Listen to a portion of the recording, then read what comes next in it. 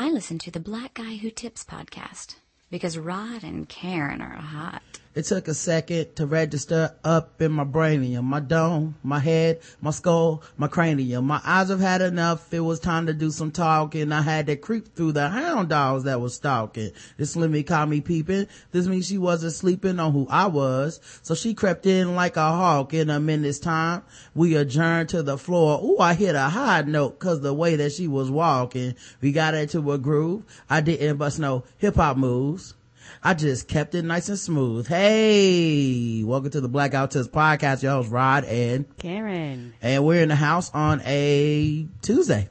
Yep, Tuesday night. A little bit of technical difficulties and a little bit of a later start than we like, but fuck it. I mean, this is why it pays to be your own boss, people. Ain't that the truth? You do it the way you prefer. Right, YOLO. Yeah.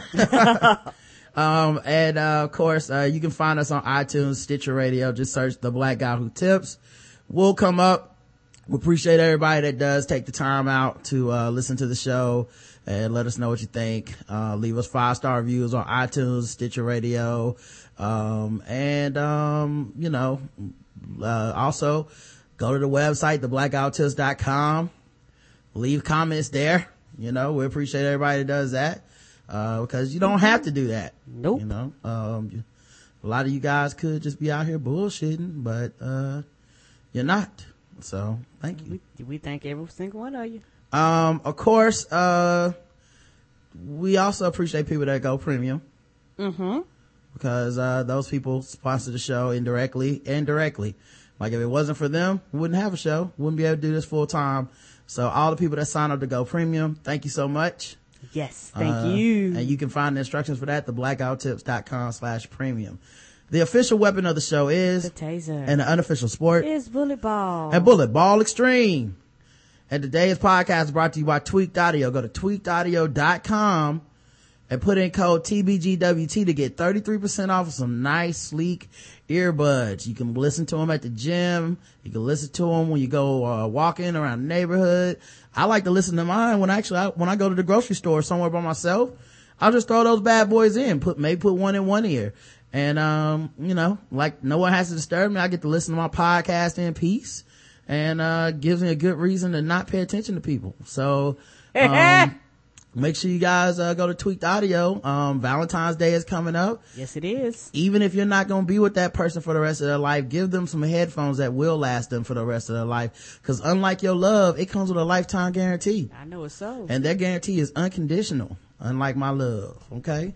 So make sure you guys do that. Go to tweakedaudio.com, code TBGWT, 33% off, free shipping, and a lifetime guarantee. All right. Let's just get right into the news. I guess we don't really have to talk about a bunch of shit. Nope. The first things first. So I've been curiously watching. We normally save this kind of stuff for Balls Deep Sports, but I wanted to talk about this. I've been kind of watching this Marshawn Lynch thing going down for the past few days, really for the past few weeks. And I don't know if you're up on the Marshawn Lynch thing, but basically he don't want to talk to the media. I've been getting that from the sports stuff. Yeah, and now he's had issues with actually talking. He's had issues in the past where he's talked about having some sort of anxiety, socially. Okay. About talking in public and stuff, but and they're not addressing that issue. Yeah, and I think because of Ray Rice, Adrian Peterson, and the way Goodell handled that stuff, and the people are feeling so much animosity towards the NFL that they're kind of putting words in Marshawn Lynch's mouth. There's this cartoon I saw someone sent to me and said, the draw play, 316 by David Rapocchio. And it says, I hope I didn't fuck his name up too bad. My bad if I did, Dave R. But it says, Marshawn, look, it's Commissioner Goodell. Marshawn, look, we don't want to set a bad example for the public. So if you grab your dick in the Super Bowl, that is a 15-yard penalty. It's vulgar and it sends a bad message. And then they have Marshawn Lynch saying, as bad as a message is punishing people more for uniform violations than for stepping on other players, or as bad as giving a wife beater 2 games and performing double jeopardy when called out, or as bad as holding city taxpayers hostage so that billionaires don't have to fund their own stadiums, as bad as finding players for not being forthcoming with the media when the head office has no transparency, or as bad as glorifying this violent, brutal game that literally shortens lives and irreparably damages players toward the exact same people who might be offended when I grab my dick after doing something you will show on highlight reels across all media platforms. And then it shows Goodell make like a sour face, and then Marshawn Lynch goes right next to him and grabs his dick. Here's the thing. He's not saying anything. We don't know how he feels about any of this shit. It could just be like social phobia. He could just have like a legitimate mental issue. Right, which is something that they're not addressing, and that's my problem. It's a lot of people, just because you're great at something, and just because you're great at something that a lot of people watch, does not mean that you're an extrovert person. There are introvert people that actually do great and wonderful things, but then when people get around them, they don't respond in the way that people think they should respond. And the media, like, we're here with cameras and recording you, say something, and it's just one of those things where these are issues that are not addressed at all. And he might need help, he might need assistance. Well, he said he has social phobia, and they glossed over it. People are literally putting words into his mouth because he's remained silent. And it's funny because, to me, the interesting thing about it is who puts what words in his mouth basically depends on how you view things. So you have people that have him being some type of paragon of virtue and standing for some cause that he's never articulated. And then you have a bunch of people saying that like he's selfish and he's doing all this negative stuff for not talking to the media. All I know about the dude is that he don't want to talk. That's really the end of it for me. Me too. Like all this grandstanding and like making him the mouthpiece of your causes. Don't be pissed whenever he comes out and says whatever else it is, or the first time he says something that doesn't align with what you want him to say, you're gonna jump in his shit, cause he's doing advertising. He has no problem doing stuff for like Skittles. They did an advertisement with him, so like he has no problem getting paid to talk for stuff like that. He gets fined for not talking to the media. I think he was fined like $20,000 last week or something like that. So it's definitely a situation where he can function when he wants to. So and people are upset and they want like to redo the whole system. Like, well, it's messed up. The media makes the players talk. I mean, the NFL makes players talk to the media. Why not? Why wouldn't they? You are complicit in this system. When you sign your contract, you are going into a system where the media has a symbiotic relationship with the players and the teams. Like, you want them to cover you, don't you? You want them to write about you, don't you? You would like the press for that shit as an organization. And it's like, once your job determines this is the thing that we want from this situation, it really doesn't fucking matter how you feel about it. It's a requirement of your job. Either don't take the job or take the fine. But you can't, but you don't turn the guy into like a hero. Well, he's not trying to be a hero. This might just be the way he copes, and we're turning into a us versus them situation. Like, the only thing to me about it is that it's funny. Like he had one where he did an interview today where he just said, I'm just here so I won't get fined. So once he gets settled into the podium, we will listen in live here on NFL Network with Beast Mode. When do my time start? Oh, it started? Well, then let me start. Hey, I'm just here so I don't get fined. So y'all can sit here and ask me all the questions y'all want to. I'm going to answer with the same answer, so y'all can shoot if y'all please. I'm here so I won't get fined.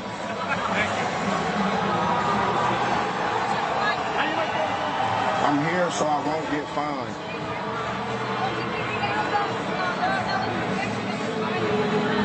I'm here so I won't get fined.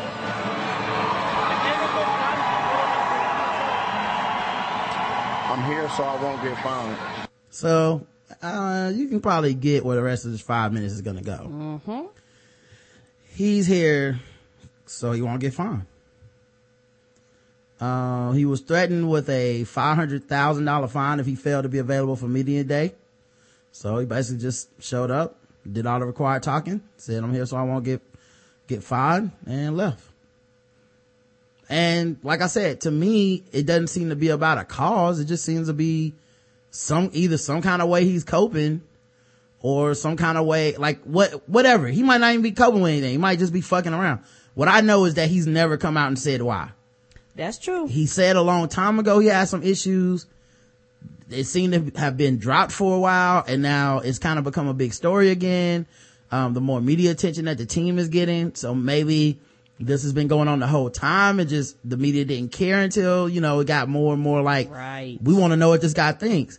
But to act like the media or the NFL is doing some disservice by fucking helping the players promote themselves and the game and the shit that the media covers. Nope, they're the product. Yeah, stop. Just stop. You know what I mean? Like this idea that media isn't part of his job is fucking ridiculous. These guys have basically been, media trained and in the spotlights for their entire lives at this point. Let's stop acting like, just cause we don't like the NFL, that somehow these guys are all victims of being bullied by the NFL into talking to the media as if like it's some sort of like negative thing. If you want to, like, if he's been diagnosed with something and he wants to run that by the NFL and be like, look, this is abusive, subjecting me to this, I have a mental issue where I can't do this, then I would understand people like, okay, yes, you can't find that guy. Cause I would be okay with that, like, hey, he's been diagnosed with social anxiety disorder. He can't do this. He just literally can't. And then I found out, well, the NFL said he got to do it anyway. Well, then I'm on your side. You're right. That's bullshit. But if it's just, he don't feel like talking to the media, then what's the NFL supposed to do? Right. They need the guys to talk to the media. Yes, that's kind of the gig. And they have a week before the Super Bowl dedicated to nothing but talking to the fucking media. Right. Like, it's just like, let's not pretend that this is amateur athletics. Let's not pretend that this is, that these are children and shit anymore, cause it's not that kind of game. You can opt out, but then you gotta pay the fee. So, people were just discussing it with so much like speculation about what's going on with him. And it just doesn't seem like much. It seems like people just are making shit up as it goes. So yeah, like I said, if he wants to do this, I mean, it's probably helping, like him doing what he did today probably helps make more of a spectacle than if he just answered their questions. Correct.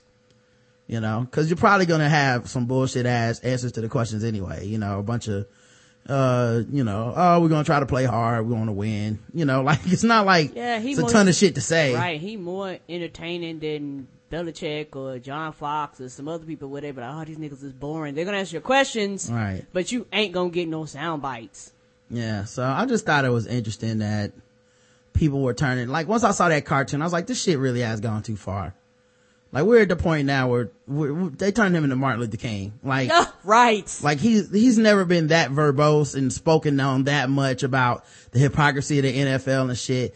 Even, Richard Sherman, I feel like we lionize him because of a lot of like, well, he has dreads and he's a good, cornerback, but also, he's well spoken and he went to a smart school. He was smart. So, and it's like, yeah, but he mostly only speaks up about shit that interests him in himself and shit that interests him for his sponsors. Mm-hmm. And talking shit about other teams. It's not like, it's not like there's this huge fucking, like, oh, he's a social activist. He's not Muhammad Ali. It's mostly, he's well spoken and self-serving to a certain extent, but that's it. Like, we just keep lionizing these dudes. It is what it is. So I just thought that was interesting. All right. Remember we talked about the Vanderbilt rape trial? Mm-hmm. A couple of days ago. Well, the verdict is in for 2 of the 4 players that are on trial. 2 of them haven't gone to trial yet. Guilty. Took them 3 hours to delineate, I think that's right, delineate, to come to a verdict. Deliberate. Yeah, is that what it is? Mm-hmm. Yeah, so, delineate. So, that's a tank. So, it took them, like 3 hours basically to come back with a verdict, and they concluded that they were guilty. Good. On all charges. Good. And I mean, their defense was fucking stupid. Right. The one dude was like, oh, it's just a culture of permissiveness that ruined this innocent kid. It's like the kid who fucked the unconscious woman, then pissed on her. And video recorded it. Yeah, that's peer pressure now. That's what we're throwing that on. You know, peer pressure is like, used to be smoking cigarettes.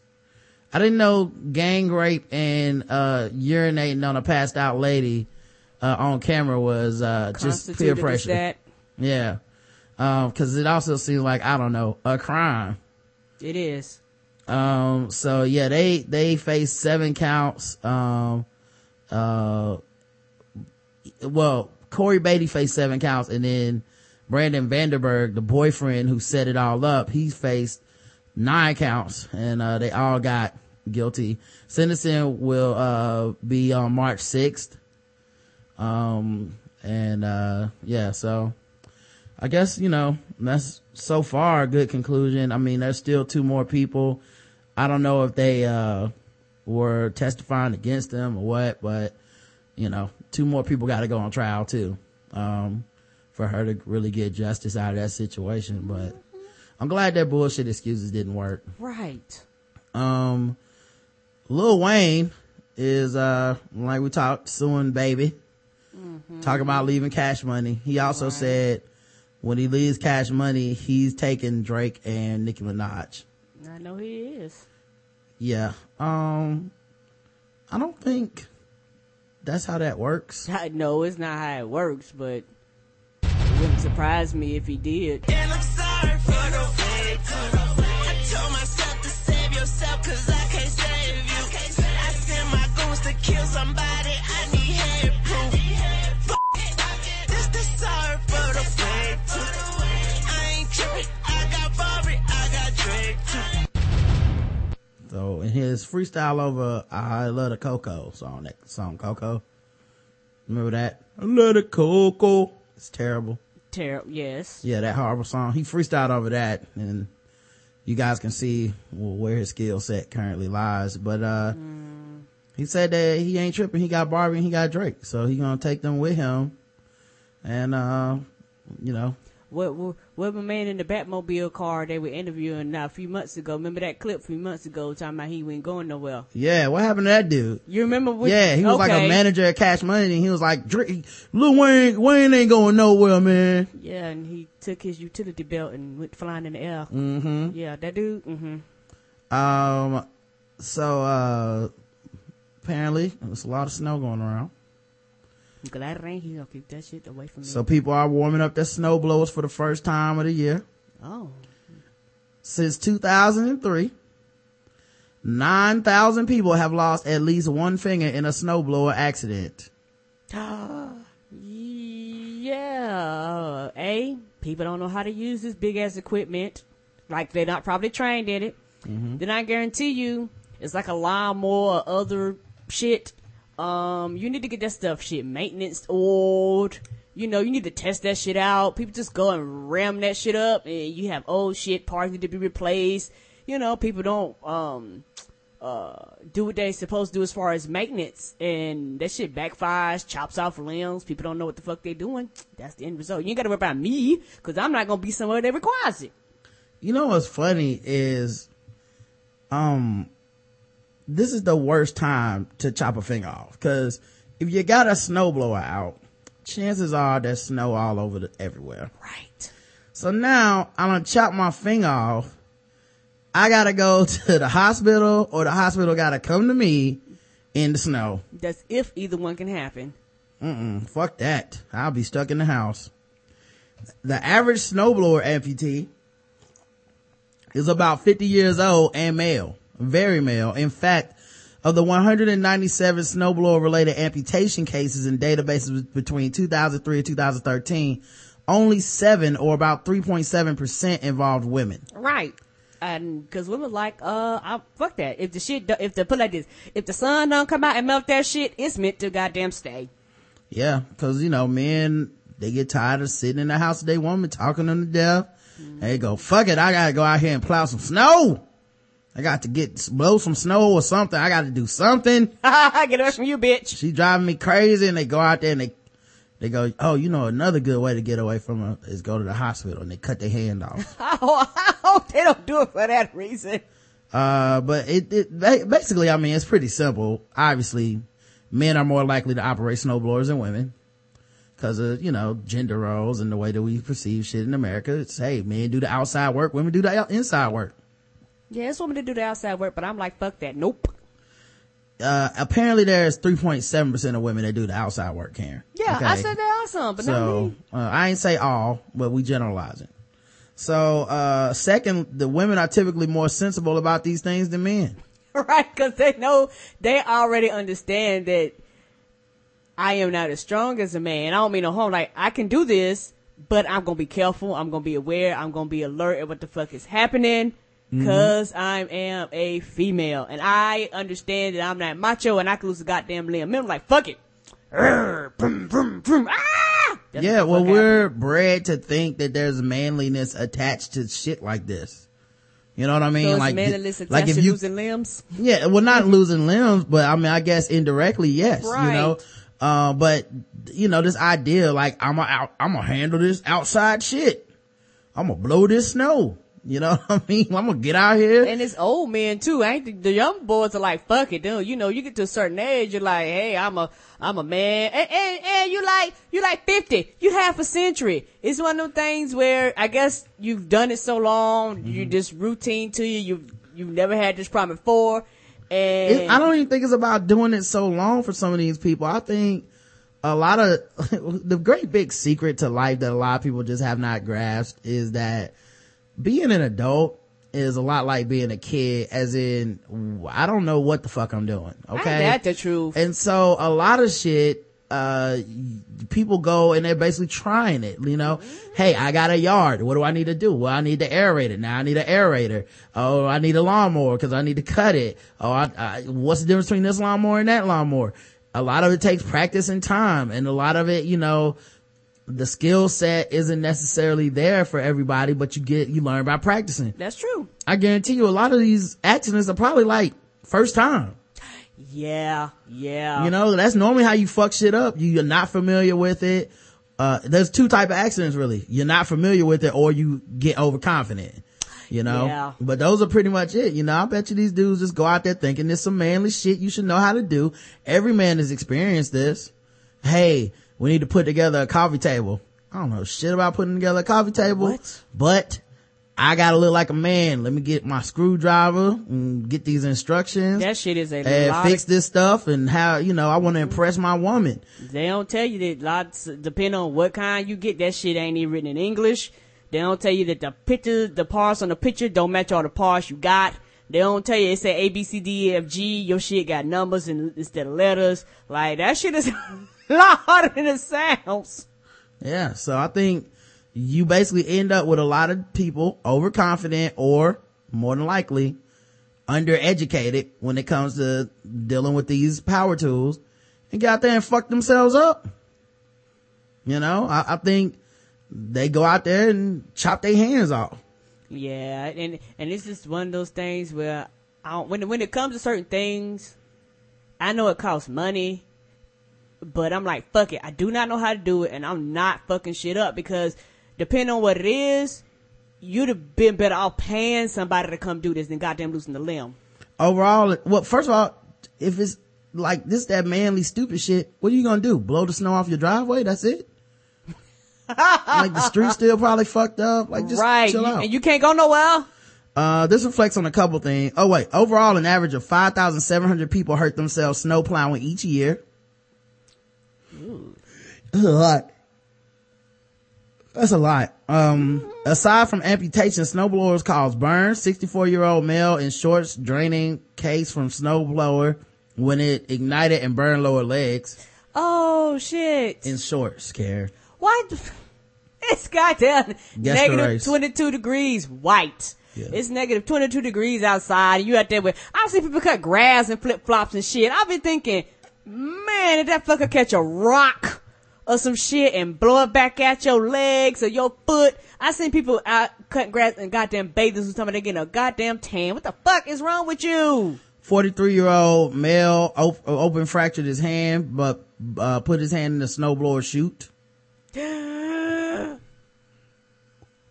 I don't know much about snowblowing, but I feel like putting your hand in the chute doesn't seem like a smart thing to do. No, I don't know what a chute is, but obviously you had to reach down into some shit. No, thank you. General aches and pains, lower back pain, shit like that. This dude was 72. They got that.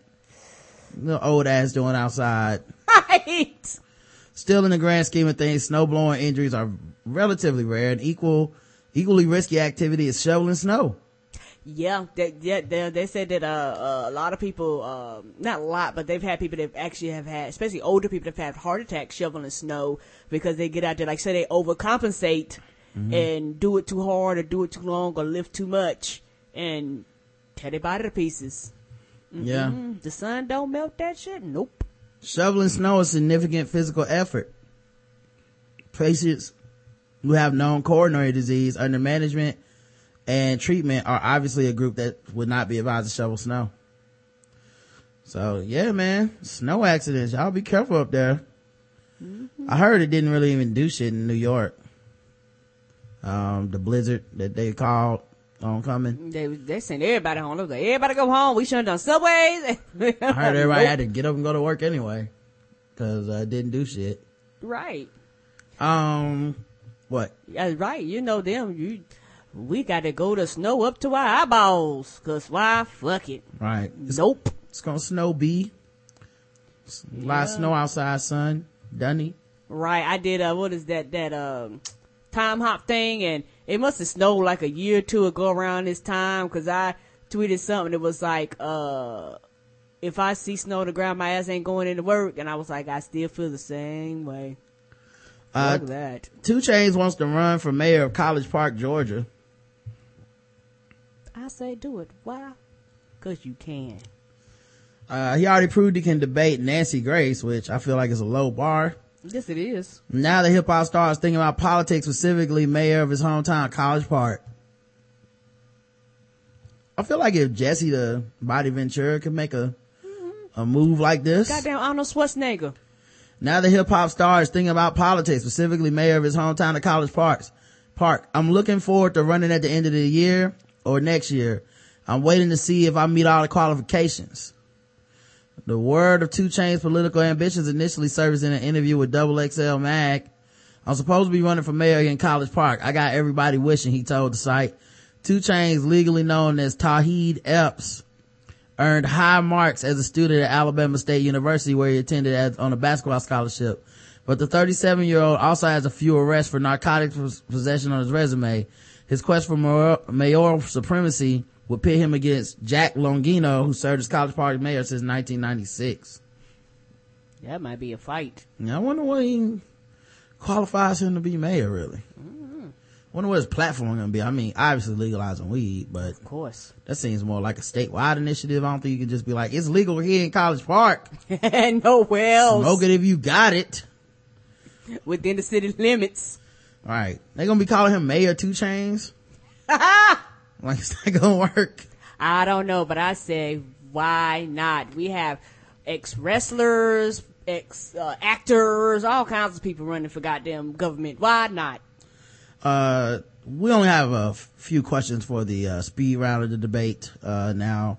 We are running out of time, so we're just gonna go to both of the candidates, and we just really want a true or a false to these. If elected mayor, you will seek to lower taxes. Mr. Longino? Yes, true. I will lower taxes. 2 Chainz? True. All right. True or false, you are pro-choice, Mr. Mayor Longino? Well, while I do believe that, a woman's health is a precious thing, I do. True or false, Mayor? False. False. I'm pro-life. True, Chains? True. All right. So we'll just go to the next round of questions. Are you high right now? True. Oh, I didn't say anybody's name yet. But I guess 2 Chainz is high. But yeah, that's gonna be an interesting debate. I hope they put those on TV. At least YouTube. Let's see what else is going on. Oh, Pat Robertson is in the news. Let's talk about some Christians. You know, religion is my favorite topic. Everybody loves when we cover religion. Pat Robertson was on 700 Club. And you know, they got one of those calls. He writes, I have been a 700 Club partner for many years. I am 67 years old and still working because retirement money does not cover our basic expenses. I was thinking about a reverse mortgage but have doubts. What do you think? All right, here's the deal on reverse mortgages. They will not take your house away from you as long as you are alive and live in it. When you do leave, you don't have to pay it off, but somebody has to pay it off, namely the United States taxpayer. So it's not a good deal for the taxpayers, but for most people it's a pretty good deal. But you need to analyze what you're talking about and get an advisor to help you on it. But it could be a good deal for you. Now the reason they were saying that's a big deal is because she's a paying member of his 700 Club teleministry. So they like, hey, whatever you gotta do to pay this motherfucking money, man, $240 a year ain't gonna pay itself. That's just the basic membership. If you want to be in the chairman circle, that's $10,000 a year. That's right, y'all. Pat Robertson ain't giving away to Jesus for free. The game is to be sold, not told. You gotta pay $10,000 a year to be in the 700 Club. I mean, I guess the chairman circle must go straight to heaven. They must get like an escalator or something, as opposed to the stairway to heaven. Like, what is it? What's the deal with that? You teleport? What's happening here? All right. You can get the elevator to heaven. Oh, okay, cool. I'm glad I paid that 10 G's. That's a long line. Y'all up there wrapped around heaven like the iPhone coming out. I'm going straight to the VIP. It's gonna be me, Paul, Jesus. I'm gonna be chilling. Timothy. Right. You know, a lot of people say they need Jesus in their life, Karen, but I think a lot of these people need Judas in their life. You know what I mean? They need somebody to stab them in the back. No, thank you. I read your tweets. No, thank you. Rafael Cruz warns Christians God will hold you accountable if transgender people use a bathroom. What? They can use the bathroom. A ban on transgender discrimination is a recipe for disaster. You see a lot of excuses that are not biblical. You know, the first one that I hear so often, Bishop Jackson, is politics is a dirty business. I don't want any part of it. And so they wash their hands like Pontius Pilate and totally refrain from the civic society.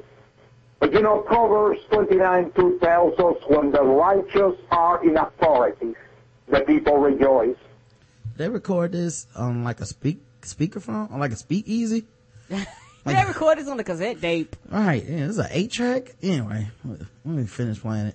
When the wicked rule, people mourn. It's the righteous, the people of faith, the people that uphold the biblical principles upon which this nation was founded, the principles that have made this country the greatest nation on the face of the earth. If those people do not vote, do not even run for office, what is left? The wicked electing the wicked. And that is exactly what has been happening in America. I'm sorry. I can't barely understand him. I'll just read the transcript because Jesus Christ. An ordinance was passed by city council with the blessing of the mayor that allows men to walk into women's bathrooms. It even would allow kids to make football teams to go shower with the girls. That is a recipe for disaster for sexual predators, for who knows what. So my call to every Christian is enough. We can no longer sit comfortable on the pews, and pastors, you cannot continue to hide behind the pulpit. God will hold you accountable. Cruz added, Christians must stand against all the ungodliness that is being promoted through our government. You see, we've got to realize that the government is promoting a religion, he opined, and the religion they're promoting is a religion of secularism, and it is the antithesis of Christianity. And of course, this ordinance included protections for transgender people in Houston. So he says a direct attack on the church.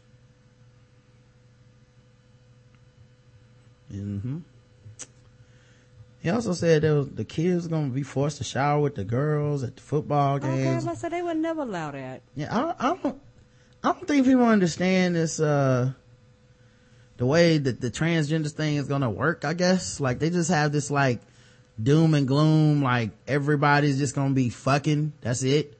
Like, that's what gay means in America. That's what LGBT means. That's like everything that is not straight means people are going to just uncontrollably fuck.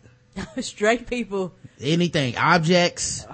Each other. Animals. People do that, period, regardless of what their sexuality is. If they're like, I'm gonna fuck everything moving, they're gonna do it. There's also this assumption that, like, if you don't quote unquote allow it, it'll stop happening. That's true.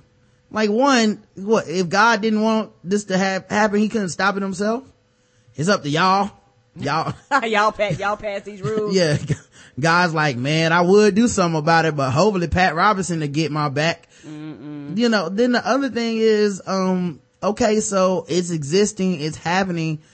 Do you think putting a law on the books is gonna make people go, well, I was gonna have gay sex today. I was gonna be a transgender person. But since the law is out there that I can't use the same bathroom, I'm just gonna not be gay. Thanks. I'll just figure it out. We need, like, I never understood that complaint. So you want the straight people they want the gay people to marry us? Is that what the thing is? I know you prefer, to be with another man, but sorry, you gotta marry a woman, and, it's me. Like, it's just fucking weird. It's such a weird response, to all of this stuff. Well, but alright, so, Republican, dude named, Louis Gohmert, who's a Republican in Texas, accused GOP congresswomen, who he called Republican females. I know he's a black dude on Twitter, of sending entirely the wrong message when they derailed a 20-week abortion ban because it did not have an acceptable exception for rape. During a conference call with Pastor E.W. Jackson, on Tuesday, Gohmert urged conservatives to continue to pressure Republicans in Congress even after bills like the 20-week abortion ban did not pass as expected. By the way, isn't it hilarious that they got this majority and now it's supposed to be like Republicans gonna run everything?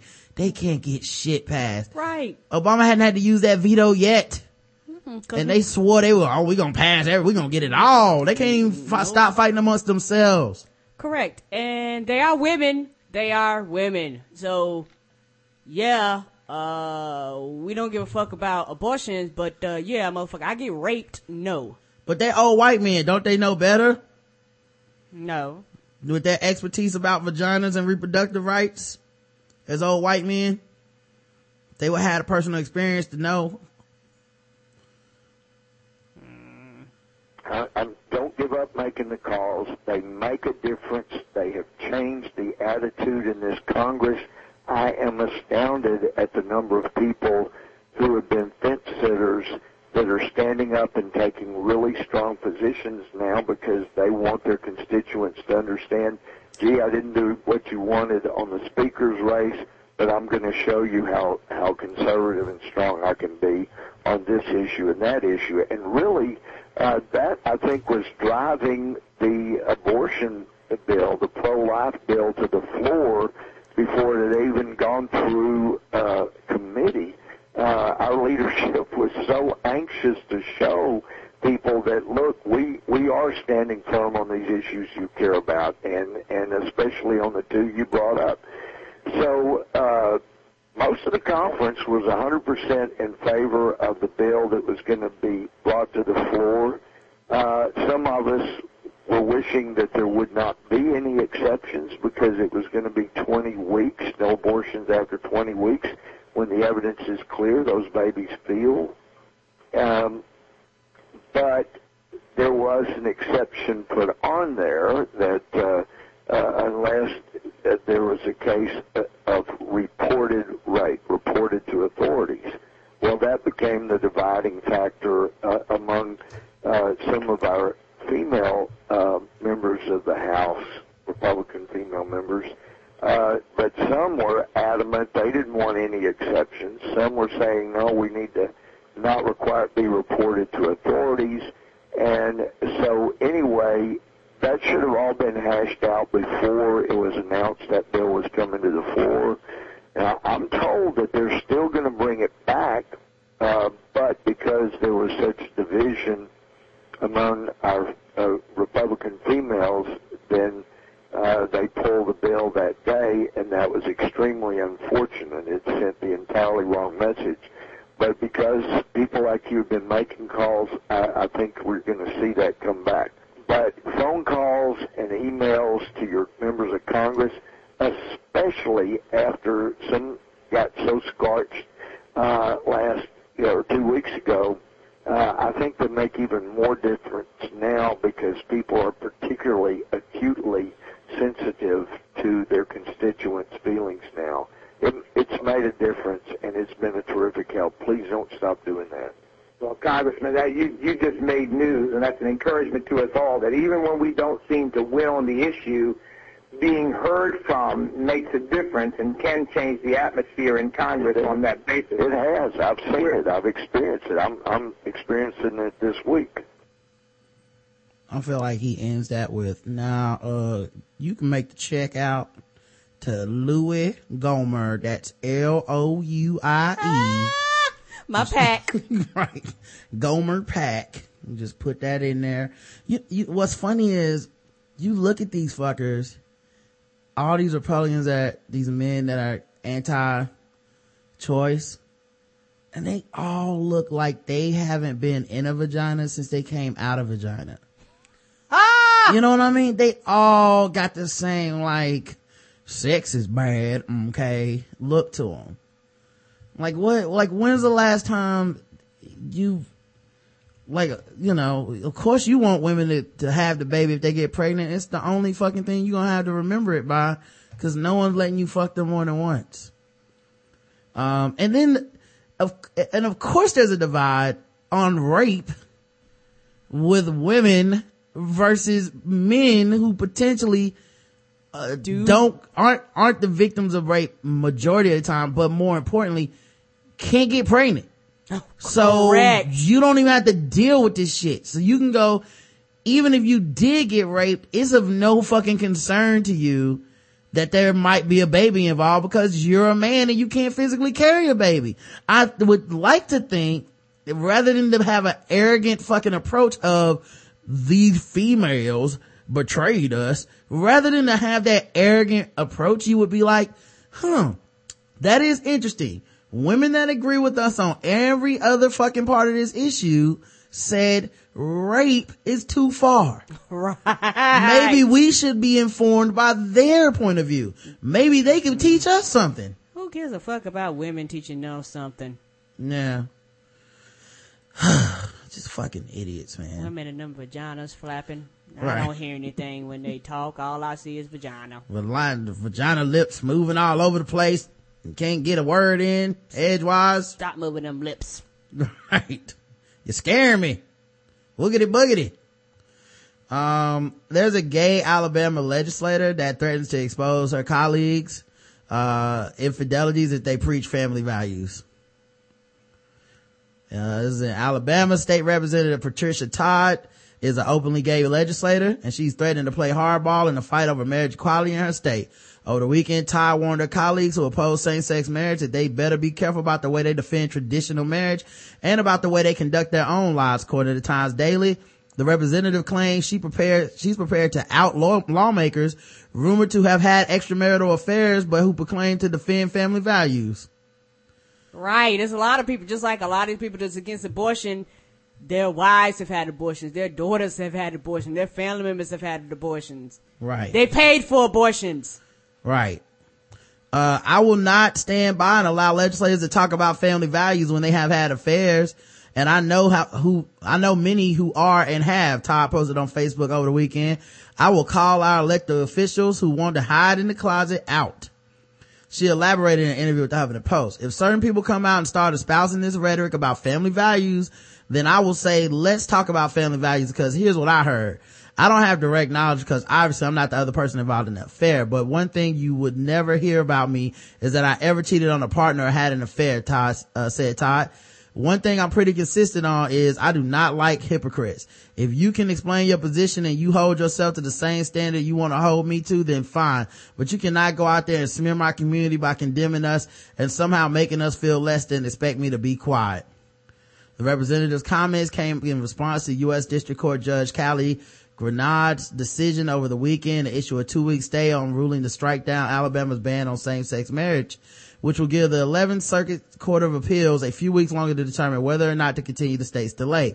Alabama's same-sex couples remain in a state of limbo, but if the delay is ended, the state will become the 37th to legalize same-sex marriage. Wow, we're up to 37. I'm doing pretty good in the last few years. We knocking them down. Still think we need to get, all the way to 50. Yeah, but 37 ain't bad compared to where we came from. That's more than half. And yeah, man, that's funny because straight people have been getting a pass on this family value shit.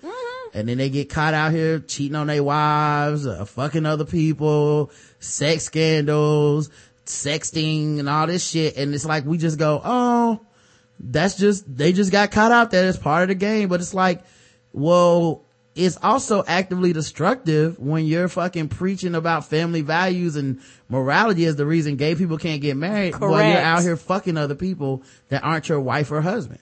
Right. So they have kind of announced the cast of Ghostbusters. Okay.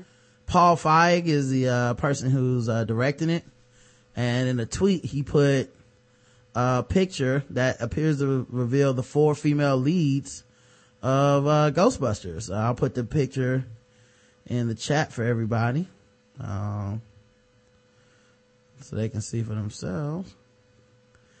1 minute after he posted by the way, the picture was Kristen Wiig from Saturday Night Live, 3-time Saturday Night Live host Melissa McCarthy, SNL cast member Kate McKinnon, and Leslie Jones in a reboot of the Paranormal movie franchise. So there's all 3 of them are Saturday Night Live alums are currently on that roster. 1 minute after he tweeted the photos of the 4 actresses without any accompanying text, Tuesday afternoon, the Hollywood Reporter posted an article that cites McCarthy's deal as well as reports of ongoing negotiations with Wiig, McKinnon, and Jones. I just gotta say shout out to Les Dog, man. She blowing up. She's doing it big. Top 5 and now this. I hope the movie is good, man. But I do too. Glad to see her getting that work, man. I feel like she's gonna knock it out the park. It's funny because I remember when she first came out and she did that stand up and people got so uptight about her. So uptight. What I thought was not only hilarious but poignant point of view about how slavery has defined what beauty is and what the difference between black people as meat and then today's current societal standards of beauty. I thought that was fucking eloquent and well done, and I laughed. And people were like, I want her off of Saturday Night Live. I was like, you just got a black woman on there. What are you doing? And then she's going on to be, pretty good on there. Other than that Chris Rock skit where they was both fucking up. I don't know what that was, but, she's going on to be pretty cool, man. And, she's edgy and she's always willing to push it for a joke. And sometimes it works, sometimes it doesn't, but, she's put in the time. So good for her, man. We'll see what happens with that. So yeah, Ghostbusters, the woman version. Also, what else happened? Jonathan Chait, he's a guy that is, he got into it with Ta-Nehisi Coates over, reparations and all this shit last year. It was kind of, they went back and forth in a series. That person wrote that article? Yeah. Okay. They went back and forth in a series of articles actually last year, about racism and how to combat it and all this shit. And so he's a white dude that talks about race. So as with all people, period, of any color, any gender, that talk about race, there's backlash. All right. You're talking about an edgy topic, people are getting upset about it. Well, he posted something called Not a Very PC Thing to Say, and it's basically about how, hey, when I share my opinion on race, everybody isn't just fucking like bowing on their knees and sucking my dick. Some of y'all had a nerve to get an attitude to be upset about it. He says, around 2 a.m. on December 12th, 4 students approached the apartment of Omar Mahmoud, a Muslim student at the University of Michigan, who had recently published a column in the school newspaper about his perspective as a minority on campus. The students, who were recorded on a building surveillance camera wearing baggy hooded sweatshirts to hide their identity, littered Mahmoud's doorway with copies of his column, scrawled with messages like, "You scum, embarrass us, shut the fuck up, and do you even go here, leave." They posted a picture of a demon and splattered eggs. This might appear to be the sort of episode that was stoke the moral conscience of students on a progressive campus like Ann Arbor, and it was quickly agreed that an act of unbiased intimidation had taken place, but Mahmoud was widely seen as a perpetrator rather than a victim. His column, published in the school's conservative newspaper, had spoofed the culture of taking offense that pervades the campus. Mahmoud satirically pretended to denounce the white cisgender hetero upper class man who offered to help him when he slipped, leading him to denounce our barbaric attitude towards people of left-handedness. The gentle tone of his mockery was closer to Charlie Brown than to Charlie Hebdo. The Michigan Daily, where Mahmoud also worked as a columnist and film critic, objected to the placement of his column in the conservative paper, but hardly wanted his satirical column on its own pages. Mahmoud later said he was told by the editor that his column had created a hostile environment in which at least one Daily staffer felt threatened, and that he must write a letter of apology to the staff. When he refused, the Daily fired him, and the subsequent vandalism of his apartment served to confirm his status as a thought criminal. The episode would not have shocked anyone familiar with the campus scene from 2 decades earlier. In 1992, an episode along somewhat analogous lines took place, also in Ann Arbor. In this case, the offending party was feminist videographer Carol Jacobson, who had produced an exhibition documenting the lives of sex workers. The exhibition's subjects presented their profession as a form of sexual empowerment, a position that ran headlong against the theories of Catherine McKinnon, a law professor at the university, who had gained national renown for her radical feminist critique of the First Amendment as a tool of male privilege. McKinnon's beliefs nestled closely with the academic movement that was then being described by its advocates as well as its critics as political correctness. Michigan had already responded to the demands of the pro-PC activists by imposing a campus-wide speech code purported to restrict all manner of discriminatory speech, only for it to be struck down as a First Amendment violation in federal court. In Ann Arbor, McKinnon had attracted a loyal following of students, many of whom copied her method of argument. The pro-McKinnon students, upset over the display of pornographic video clips, descended upon Jacobson's exhibit and confiscated the videotape.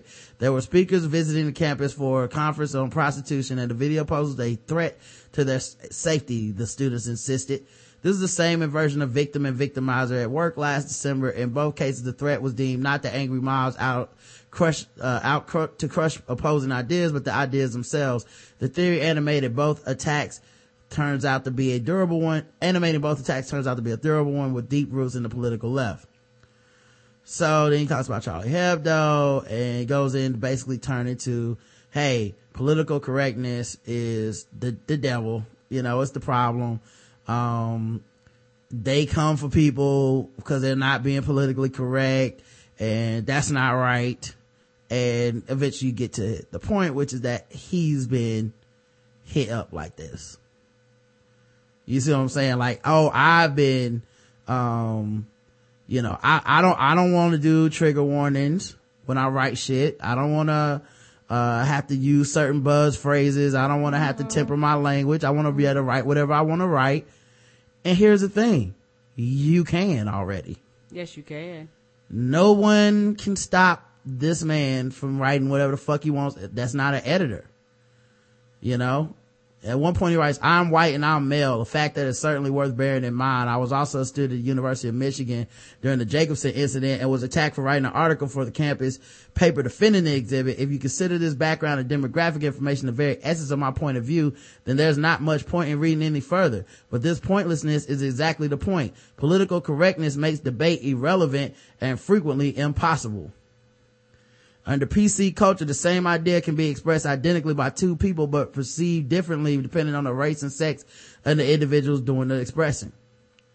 Now, I do agree that happens.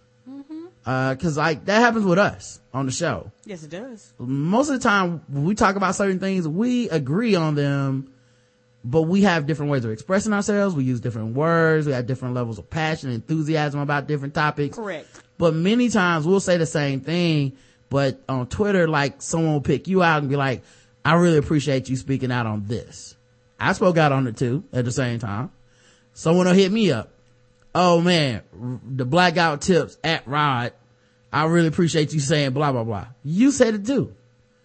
But that one person basically like zoomed in and focused on me for whatever reasons. And when another person zoomed in and focused on you, we said the same exact basic things, just different ways. I think what happens is that these guys sometimes are wrong. And part of the reason that they get challenged on being wrong, cause that's all people are doing, are challenging you.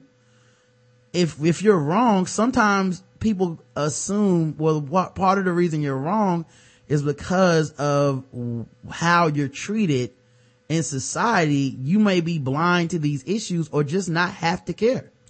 Now that's correct. And it's up to you what you do with that information. So like,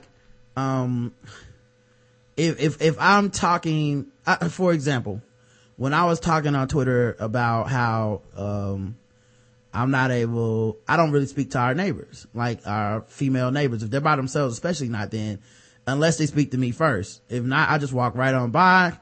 I don't want no problems. They don't want no problems. I live here. I'm not gonna do anything to you. If I see someone doing something to you, I'm gonna try to do my best to fucking help, to help you. That being said, I don't want those people to be uncomfortable. That's just my perspective. That's my experience. I can only speak to that experience. I can't really speak to her experience. I just want that person to be comfortable. I've seen enough on Twitter, blogs, other podcasts from women where I'm like, this is a thing that makes some women uncomfortable. I'd rather err on the side of caution and not do that, right? Hey, how you doing? Some women take that as like, oh shit, what is it? Are you trying to disarm me so he can do something to me? So, but I can only speak to my experience when it comes to that. I remember there was a time I said on Twitter and this girl was basically like, it's not always about you. And I was like, it's about me all the time in my skin. Like I can't not see my point of view. Keep in mind, I didn't diminish these women. I didn't talk bad about these women. I didn't even make jokes about these women. I didn't even say it was their fault.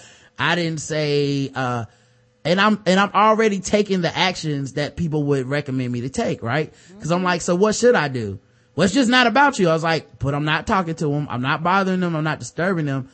I can still have my brain and think what I want to think, period. Like I didn't call these women names. I didn't do anything inappropriate. This is my Twitter account and I'm just saying, yeah, it feels awkward, but to me, it's worth it. I'd rather feel awkward than have her feel threatened. Period.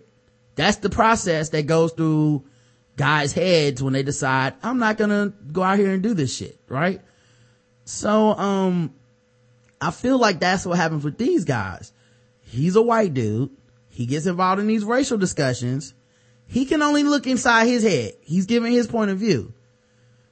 But when anyone disagrees with him, all of a sudden he wants to like turn into everyone's the PC mafia. Y'all coming down on me. Rather than to just be like, yeah, maybe this is another point of view that I just haven't thought about. That's how I look at it. But, and plus, they get in these toxic debates and the shit goes on all day on Twitter and in the comment sections of their articles.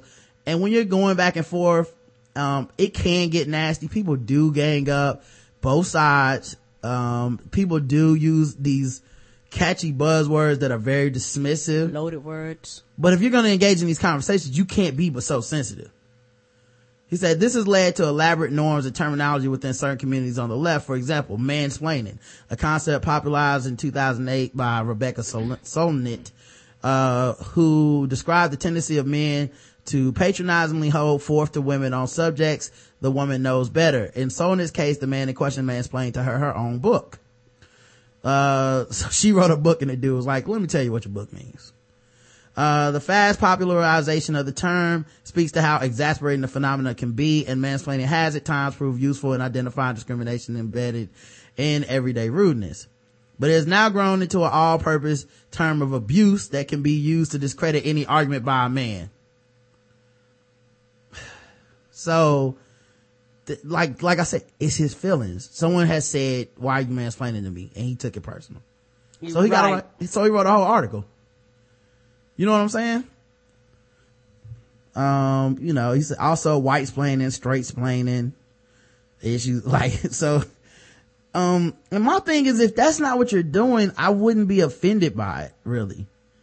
Like, if someone tried to, like I said, that, I remember that day, I was like, oh no, I definitely understand that, in this situation, I'm putting a woman's comfort first. I'm okay with this. At no point am I complaining and saying, no, I'm gonna speak to you. You gonna take it. Yeah, and a lot of times it's one of those things where,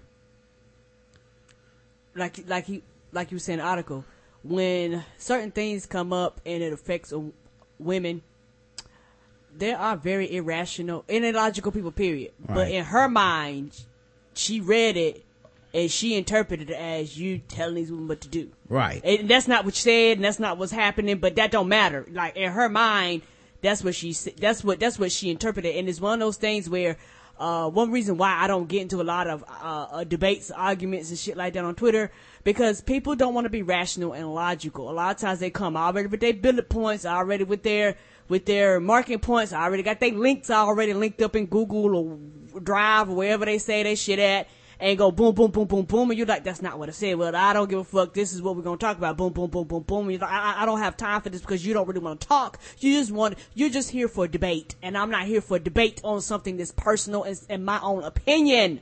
Not to mention, let's be honest. Some people are here for debate. Okay. But let's be honest about it. White people are having, especially white men, are in a situation where they're having to start sharing the space. Yeah. They're used to not, like, the internet has allowed people that were marginalized to group together and to be heard. Yes. How you feel about that is directly proportionate to basically how much entitlement you had in the space beforehand. So now you have guys like Jonathan Chait, who used to be seen as, the white, go-to guy for opinion on race and shit, competing with people that go, no, I'm black and I feel like I know better than you, and I actually feel like you're wrong on this. Even though you swear you're trying to help, I know your heart's in the right place, but you're wrong. And it's like the offense there, it's like when we talked about those awards the other night, and it was like for Jessica Chastain when she gave the speech when she won her award about, diversity. And I was like, that's a cool speech, and I think that's awesome for her to say that. And the backlash she got was ridiculous for saying that. Yes, it was. But also, you do realize when you call for diversity, Jessica Chastain, that means you might not get your award next year. Correct. You know what I'm saying? Someone has to put their award back for there to truly be diversity, for there to be a level playing field where they're gonna actually give people a chance to compete. Someone has to give it up. It's like when you allow the color barrier to be broken in the MLB, at some point, that means guys who typically would have won are going to start losing because there's more competition, because you're now giving people a fair evaluation that weren't getting a fair evaluation before. I feel like that's what happens with these guys like Jonathan Chait, where it's like, I'm giving up space here. And look, I have a nice opinion of you guys. Why isn't that enough? I care about women. Enough. I care about women. I care about minority causes. why I'm still a white man. I can't help but be a white man. Why can't y'all just cut me a slack? Let me be a certain amount wrong and just disagree. But this is a dude that kind of put himself out there. Like him going back and forth with Coates kind of put him out there in a situation where people were more gunning for him than they were before. Mm-hmm. But this isn't just race. This isn't just about Coates. This is about sex. This is about gender. This is about a lot of stuff that when you operate in a PC space and a liberal space especially, you got to recognize that liberals go hard. They eat their own. Yeah. Like this is the space you decided to make your living in. You really can't opt in and out. So anyway, I just thought that was funny. And it's very long. Like this read is so fucking long. Oh, that read is, and it's all cause of 20,000 words. What's happening here? He had a quota? Yeah. And it's all hurt feelings. It's so many like hurt feelings in this. And let's cherry pick the times where I feel like people went too hard on somebody and shit like that. So anyway, I brought that up because Jonathan Hodgman, who people might know from his work on the Daily Show, mm-hmm. he put a response to it on Twitter, which I thought was pretty cool.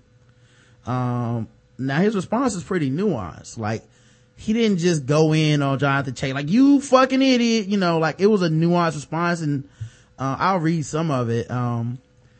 I acknowledge the phenomena he is describing as an actual thing. I was on campus in the 90s and I'm on the internet now. I've seen and occasionally been confronted by principled passion and vitriol in response to what I thought was a mild opinion. I am flustered at the suggestion that my opinion is simply invalid due to my privilege. I have watched sides entrenched, circular arguments tightening the sanctimonious death spirals and jockeying for grievance status. Sometimes I conclude that some people just want to fight for its own sake. It offers them something. The other is not important. By the way, I agree with that.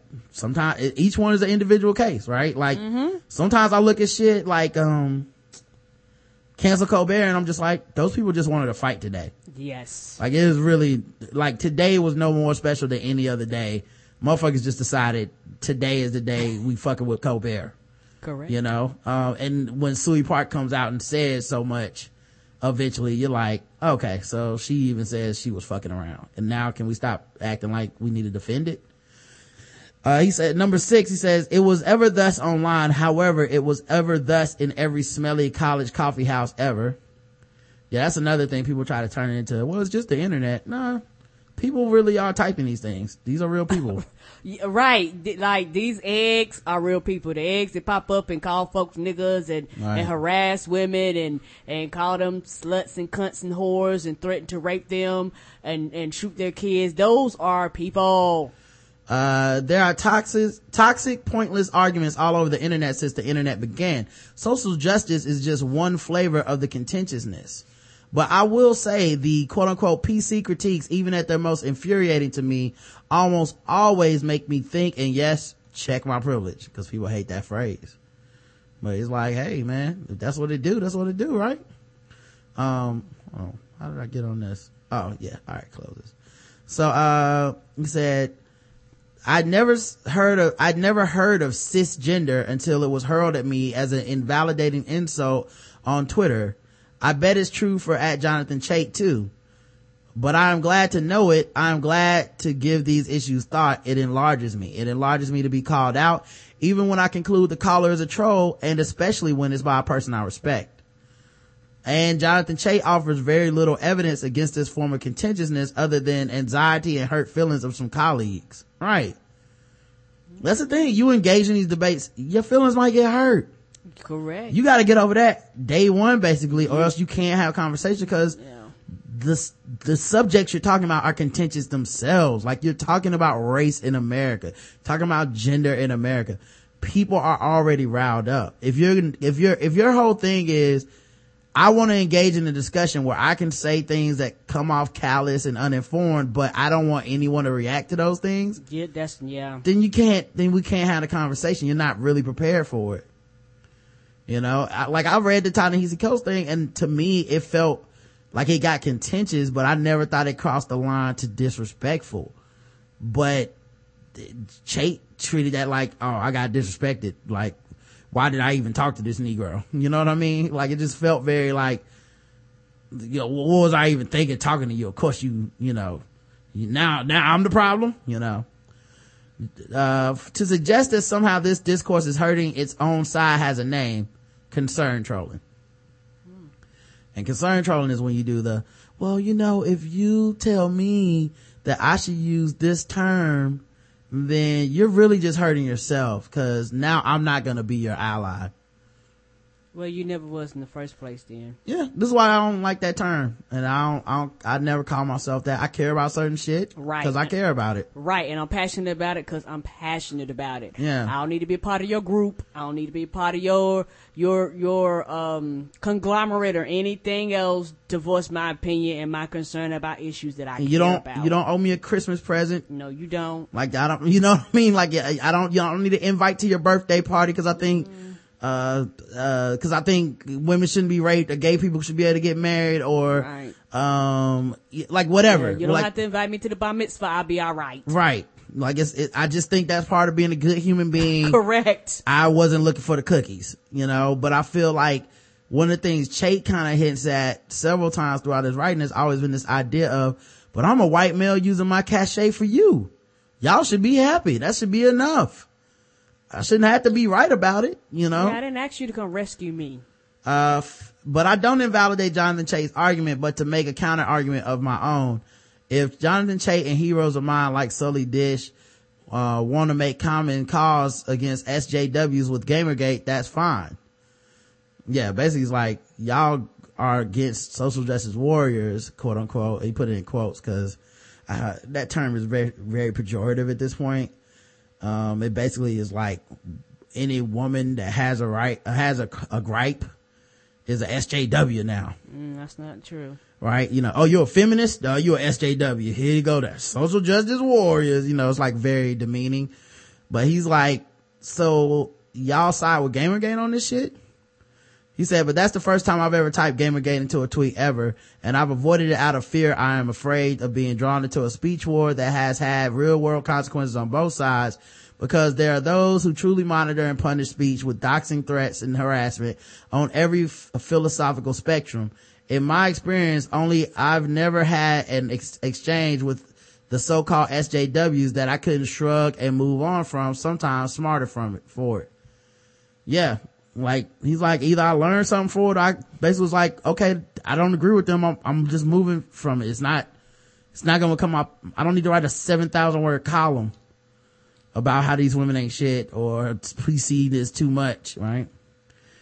He said, I've learned tons from contentious folks of other stripes of internet warriors as well. Gamergates, MRAs, far right wing. Don't dox me, bros.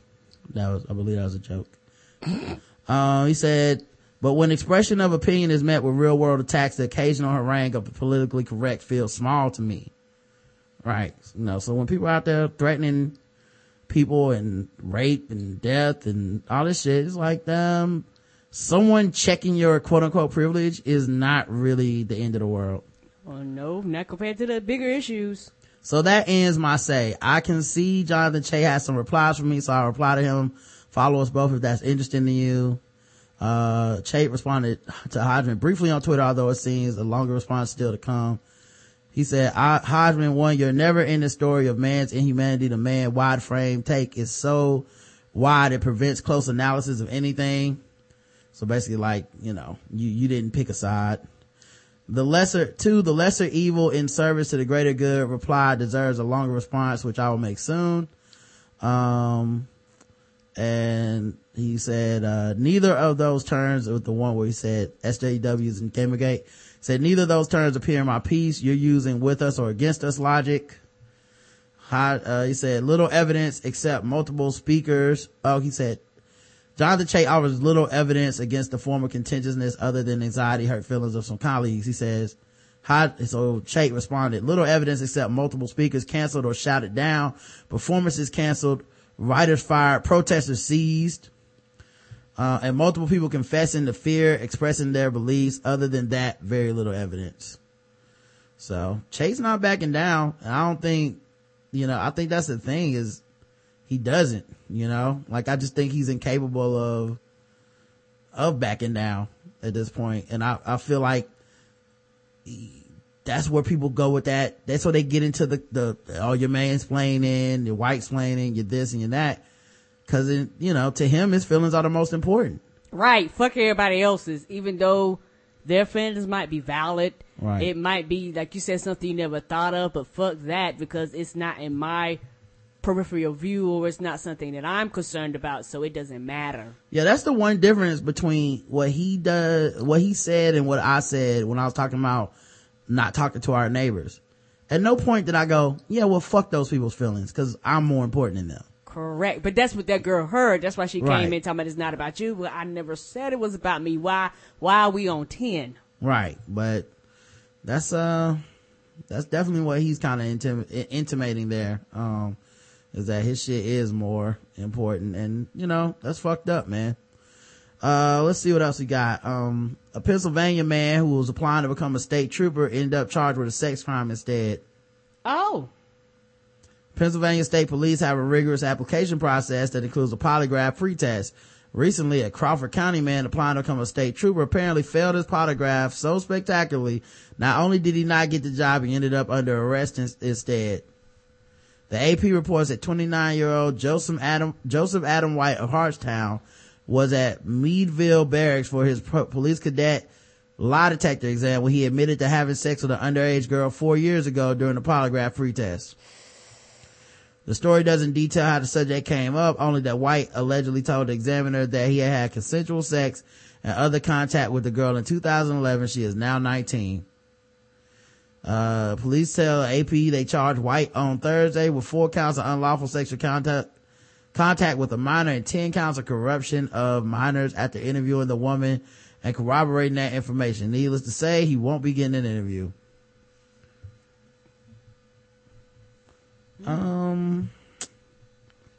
How did that come up? Right. Like, what would make them even ask that? And also, they might not even ask it. He just sound like this is shit he just told. How did we get to the? How did we get this far? Yeah. He was like, "Ain't no reason to lie, because you gonna know." He just slipped up. Whoops. My bad. Have you had sex in the last 5 years? Yeah, with a 15-year-old girl. Oh shit! Was I not supposed to say that? Yeah. Well, apparently you're telling the truth, because my lines ain't jumping. Yeah. My bad, y'all. Apparently. Y'all frown on rape here at the police department. Who would have known? Of course. Speaking of police acting crazy, Indiana woman has accused officer of assaulting her after spiking her drink of moonshine. Oh. Mm-hmm. County, where a community corrections officer is accused of luring a woman to a hotel room and touching her inappropriately. Tonight, a warrant has been issued for his arrest. RTV6 reporter Chance Walser is here now with the very latest on this story. Chance? That's out. According to court documents, the Kokomo woman was on house arrest at the time. A man named Isaiah Christmas is a field officer, though he was not her assigned field officer. Still, she says earlier this month he began calling and texting her, even coming over to her house for the first time on January 10th. The next day, January 11th, he brought her to his house, seen here, where he allegedly offered her what he called moonshine. The woman told her assigned field officer about the events and kept investigators informed about when Christmas made contact. Then in the early morning hours of January 19th, Christmas allegedly drove the woman to this Kokomo hotel. She says he offered her the moonshine again, which she drank. That's when she says she all but passed out as he began touching her private areas. Knowing they were in the room, investigators knocked on the door, at which point an officer noticed Christmas trying to sneak out a back window before he was apprehended.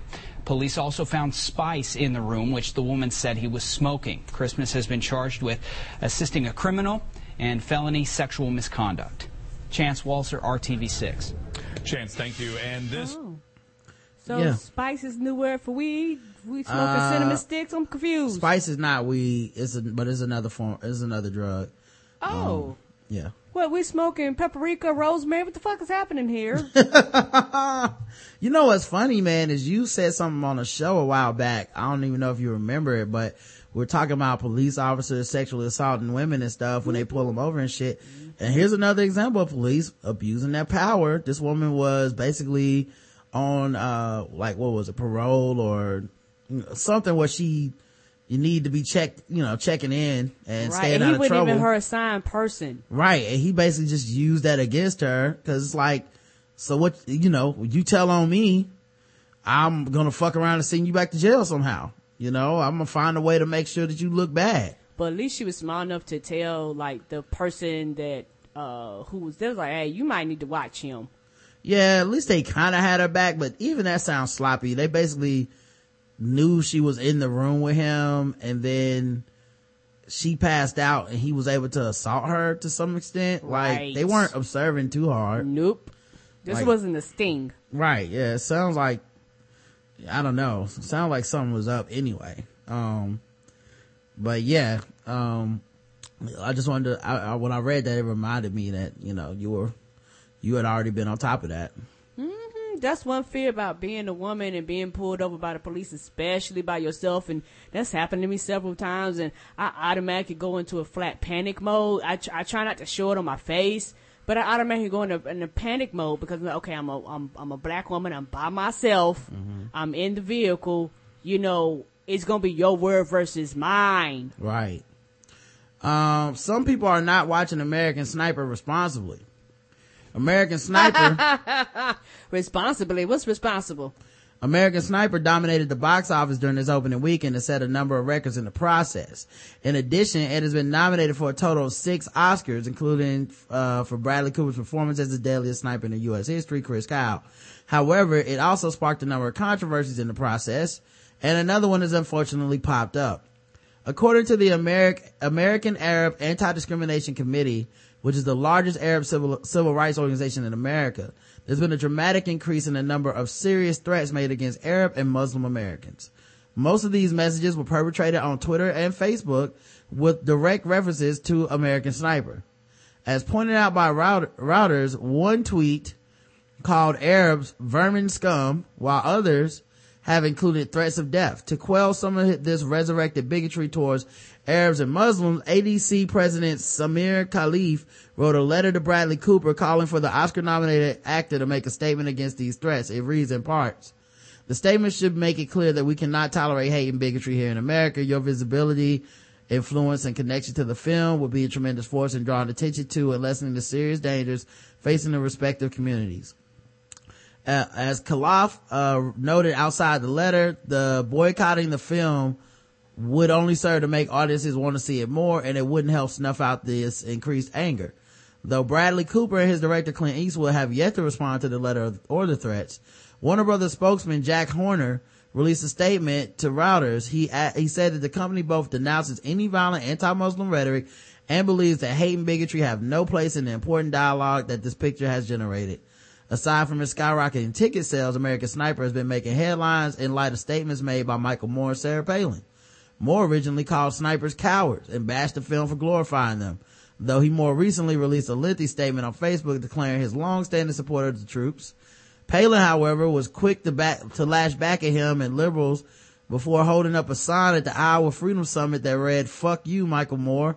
Cooper, and I believe the O's in that had like gun sights. Mm-hmm. Cooper has been staying mum through all of this, instead choosing to visit troops during a special screening at American Sniper at Brooke Army Medical Center. He also released a video statement supporting those fighting overseas. However, perhaps this is the best time for the actor to break his silence.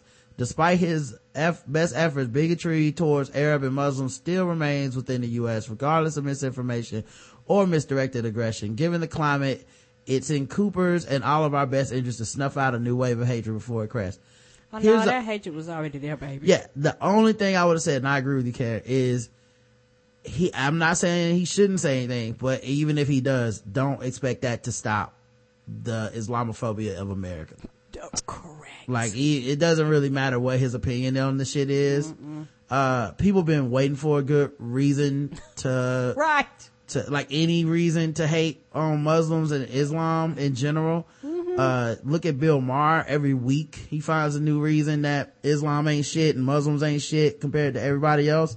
So I don't think Bradley Cooper speaking out is gonna do much for anybody. I don't think these people are going to the movie and they really think Bradley Cooper is Chris Kyle, killer of Muslims and Arabs. I really think they know that he's an actor. They just don't give a fuck. They want to watch a movie about killing Muslims and Arabs and calling them scum and shit. Cause it was already there. Right. And, I haven't seen the movie, but my understanding is a very black and white take, like all of Clint Eastwood's films. So it's very bad guys versus good guys. And of course, who's the bad guys? Muslims.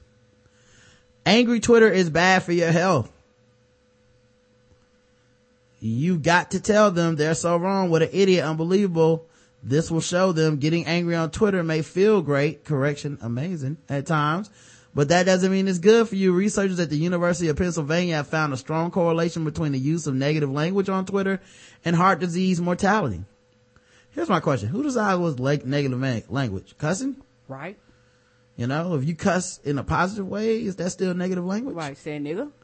From public tweets made between 2009 and 2010, the research found that communities where expletives and hate words were tweeted often also had higher rates of heart disease deaths. Positive tweets, however, showed the opposite effect. I feel like y'all monitoring these people, y'all contacting their doctors, y'all monitor what they eat, or y'all just making this. Like, I don't understand. Like if you're gonna say something about this, you need more about these people other than what they tweet. We don't need doctors anymore, Karen. We have Twitter and studies. So if you've been tweeting negative things, you're gonna die. If you've been tweeting good stuff, you'll be alright, guys. Hostility and depression have been linked with heart disease at the individual level through biological effects, said Margaret Kern, an assistant professor at the University of Melbourne who assisted with the study. Negative emotions can also trigger behavioral and social responses. You are also more likely to drink, eat poorly, and be isolated from other people, which can indirectly lead to heart disease. Interestingly, the study showed that it wasn't the people tweeting the angry words and topics generally that were dying from heart disease. It seemed to be the toxic environment surrounding the user. Perhaps then a good enough reason to keep it a little more convivial on Twitter. We mean aside from complaining about how your Instagram pics won't show up. So I just thought that was interesting. I don't think that really means much. But I do think that how can I say this? I think for me, when it comes to Twitter, it is a place to voice your opinion and put things out there. Now there are people that are nothing but negative. Like everything they tweet is just negative. But this article is not addressing the point that there might be other other issues other than their tweets, which is causing this problem for them tweeting like this. Mental issues, like issues at home, financial issues, like, I don't know. To me, yes, it can affect you. And I think sometimes some people disastrate. So they just surround themselves around a bunch of negative people. I don't. If you're in my timeline and every time I see you tweet your cat died, your mama died, your daddy died, and woe is me, and I ain't shit, and you ain't shit, and nobody shit, and bitches ain't shit, and I know I will unfollow you because you're fucking depressing to me, and I do feel like if you constantly surround yourself and constantly read negative tweets, I can speak for me, it will affect you mentally. Like, it can affect your mental stability. So it is one of those things where you have to monitor. I know I do. I monitor a lot. And there's certain things I just don't put up with, but that's just me personally, but because like I said, I'm less likely to, like I said, explain and interact like you do, because I'm like, I just don't like to deal with, stupidity. Yeah. I mean, I'm sure it does cause stress to some extent, but I just don't know if correlation is exactly causation here. No, it's more to it. Like, if you're going to say something like that, I need more studies and statistics. How many of these people, what was the race of these people? What were the sexes of these people? What did they eat on an everyday basis? What were their financial situations like? Were they married? Were they single? Right. Like that There's shit a lot matters more too. to it. Right. Yeah. That shit matters too. An open micer, sucker punched a rapper, the MC at a comedy show. The MC is the guy who hosts the event. Okay, normally the first person that comes on and tells the jokes, right? Yeah, there's text before this video. I'll put it in the chat, but let me do that first, and they can see it along with us if they want to. But basically, After agreeing to the venue's rules of no swearing once on stage, a local open mic performer decides to ignore those rules by swearing immediately and promises to swear more.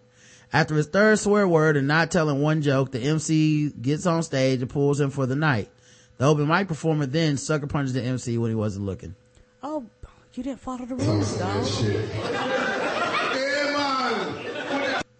Sound like you said shit right away. Make me want to talk some of that shit. Yeah, man. With that team going on in these beats with the up by and up to the big Hey, after hearing Tim, I want to have a vote. How many people think that I should not cuss? How many people think I should cuss? You're outruled, Joe. Better not come up here. I'll beat your ass tonight. So basically he's making a mockery of the rules and of the MC at this point. Right. He just asked the audience, like, how many people think I shouldn't cuss? How many people think I should cuss? Everybody say you should cuss. So it's like, fuck it, I'm cussing.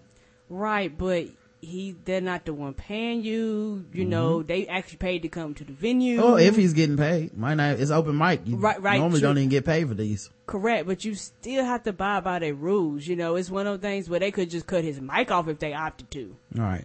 Hey, back up, bro. I ain't even said a cuss word yet. You go up here. Hey, go out there and watch the show, man. This man said 57 cuss words. You up here in my face. You like the fucking police. So, of course, now he's cussing. And that was because the MC approached him like, hey, give me the mic back. The show must go on. So the guy puts the mic stand, basically asking for the mic back. This dude hurls the mic across the room, which could have hit somebody. Could have done a bunch of shit. Right. And at the 1 minute and 12 second mark, he stole the dude. Oh. While the dude was looking down, while the dude was looking to go get the mic, he punched him in the side of the face.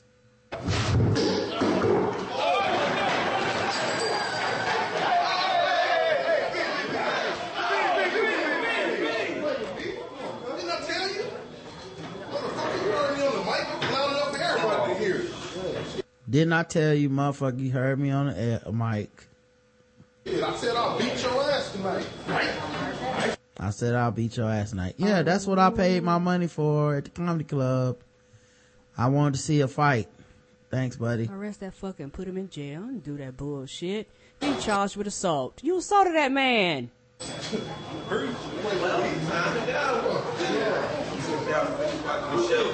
The open micer then leaves with his posse without bothering to pay their tabs.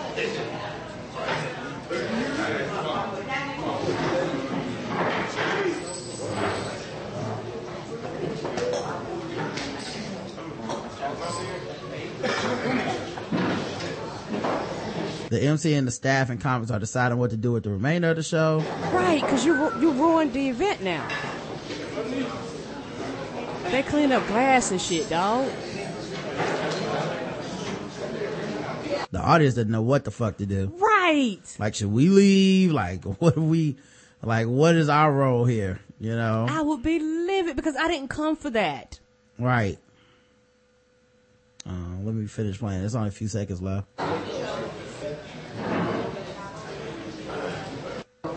The MC decides to take the high road.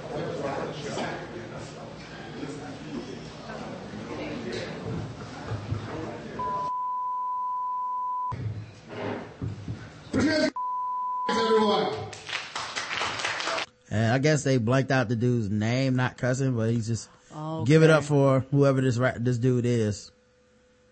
Right. That's unprofessional. That was awkward. Hey, you guys ready for your headline? That's unprofessional, and I could not have gotten back on that fucking mic. I don't know how he did that. I would have been so mad. After filing criminal assault charges, it was learned that the open micer had a criminal background, including felony charges. The MC is comedian Joe Dees. More information on the assault case and threats can be found at Zombie Takeover TV. So he's using it to promote. Hey, you know what? I don't blame you. You might as well get something out of getting punched in the face, man. But wow. That's insane. Yeah. Like, that dude was a pretty whack comedian, you know. But at least he had a hell of a punchline. For an open micer there. Right, and this is one of those things where you really did that and thought it was gonna be okay. You really thought it was gonna be okay. Right, well, he brought his posse there to like watch him. Then he got embarrassed when he went up there and cussed and couldn't fucking couldn't cuss. So then he acted an ass about the shit. Right, and they should press charges because you broke the law, you didn't follow their rules. Even if it's free, you didn't follow their rules. Yeah, the homie Josh Homer, I saw he had posted that earlier on his Facebook page. I was just like, the fuck just happened? You know, Josh, he's like, it wouldn't have happened to me. You know, Josh is like the light-skinned Hulk and shit. Yeah, that'd ended completely different. Just looking for a reason to right. hurt somebody. Right. No. And it's one of those things where you wouldn't even fighting fair. The dude looking for the mic, you toss 50 feet across the room and then you punch him in the fucking face. I feel like Josh Homer's life is basically like Falling Down. That movie Falling Down. Apparently the comedian posted a response. A bunch of guys who call themselves comedians are all coming together in an effort to get me blacklisted. They're saying that I refuse to follow rules or whatever. I was on stage, comic before, cursed his entire set. I asked the crowd, should I curse? And the MC then approached to kick me off the stage. What people don't realize is me and this guy, who I won't mention because I don't want to make him famous, had already had a personal beef, and he decided to bring the personal beef on to the stage. So I decided to end it there. Was I wrong for hitting him? Hell yeah. But oh well, it happened. They released their version of the video, so here's my version. Is he really playing, wow.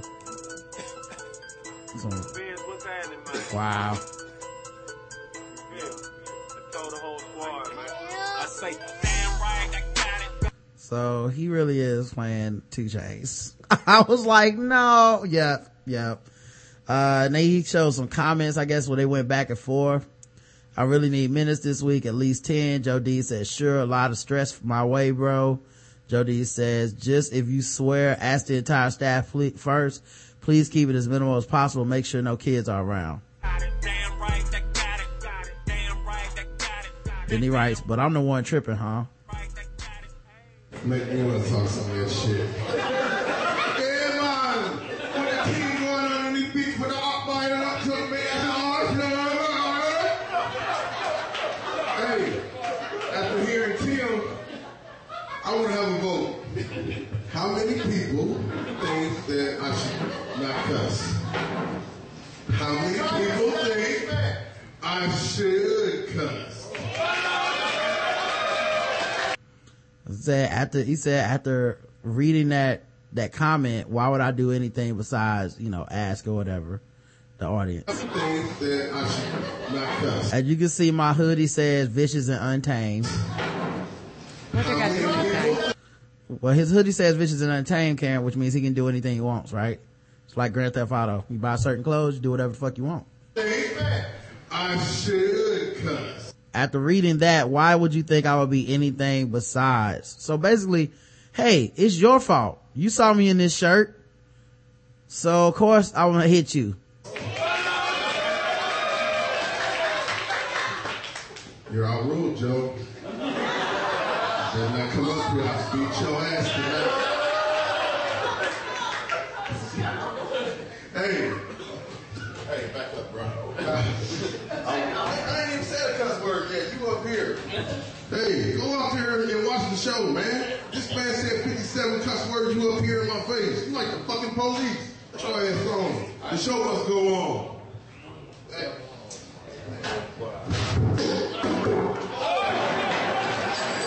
Nigga dozed off real quick. He really edited it in the Unforgivable video. Oh no. Oh, weak. He wrong, but that's a good edit. Black folks. Nigga dozed off real quick. Nigga dozed off real quick. Go back to sleep, nigga, if you know what's good for you. God. Video. Oh, Lord. The Unforgiven video is great. But, anyway, so I love that the first response is from Jeff Brown, dog avatar. He says, you didn't kill your career, but you damn sure shot it in the foot and accomplished 3 other things that pop up to me without even having to think hard. 1, you embarrassed yourself. 2, you embarrassed black people. 3, you just made it a little harder for everybody black who has to deal with everybody narrow-minded and white that sees this. Thanks. I'm not sure what else you could possibly think posting this video did. Instead of bragging about video evidence of your inability to take an L, you should apologize to whoever raised you to suck a punch a dude that ain't looking. Hopefully this wound you gave your career will stop bleeding so that perhaps you can again get the stage time needed to become proficient at this game and you get to live down your rep as the town bully. Should you make it to that level, to the level that the powers that be take notice of what you do and decide to take you seriously? By the way, them unfunny white boys like the one you punched and the ones that are trying to blacklist you become the Judd Apatow level decision makers 10 years from now. Hopefully this will be old news and not the reason Hollywood gets to use, on you its favorite word, no. Hey, I don't agree with that. All the black people look bad, but I like that response. That was powerful. Oh, Lord. He said you embarrassed all the black people. And then he said the white people gonna be telling you no. Your whole career. They're gonna be like, I do not approve of this. I love that. And that's like the first response. Like it was like, you fucking idiot. Right. And you posted a crime. Oh my God. You posted an assault. Chopped it up and be like, it's still not an assault. It's still an assault, dog. Nobody is giving him props. He actually stood up after this and continued. How is that a knockout?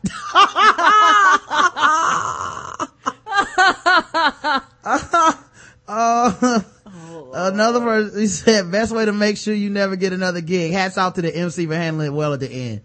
Cheap shot. You're already blacklisted. I seen you watching this every movement. LOL, your eyes are on him. Yeah, real smart. I'm sure you're proud of yourself. Have fun in jail. Guess what, dumbass? You say you don't want to mention his name because you don't want to make him famous. You did by posting a Facebook post. What a dumb shit. You got to be a dumb little bitch to cheap shot someone. Have fun in prison getting raped. Oh yeah, that's always nice to point at. Well, yes, go straight to the rape. Yeah, let's throw some rape threats at him. Oh wait, you're used to that, Mr. Felony. Damn, you stupid. Joe D's, I hope you get famous off this dumb fuck. Yeah, they're gonna both be on Tosh.0 next week. Well, damn, must run in the family, them damn Irons men shaking my head, so she must know them. Now that's the cleanest haymakers of all haymakers. Night, nigga. Fuck what they talking about. You should have kicked them too. Damn. Oh Lord. The ignorant Bill Cosby defender showed up. Yeah, they did. Well, dang, BK Irons, have you ever thought of a boxing career? Just like another love TKO. Oh my God. I think you ought to let it go. Let it go. Man, yeah, that's incredible. The comment section is funnier than a damn video. Yeah. Oh man. So I guess we should go ahead and get into our segments now. That took us on a whole nother whole different direction. Whole nother tangent.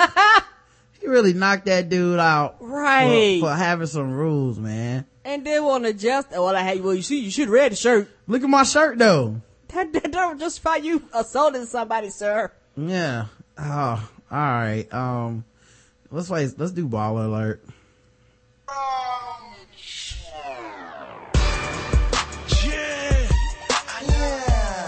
Hey, you know I'm looking for a 5-star bitch off I'm telling my whole guy be looking like she just stepped out of my place. I'm telling this hoe gonna be something serious.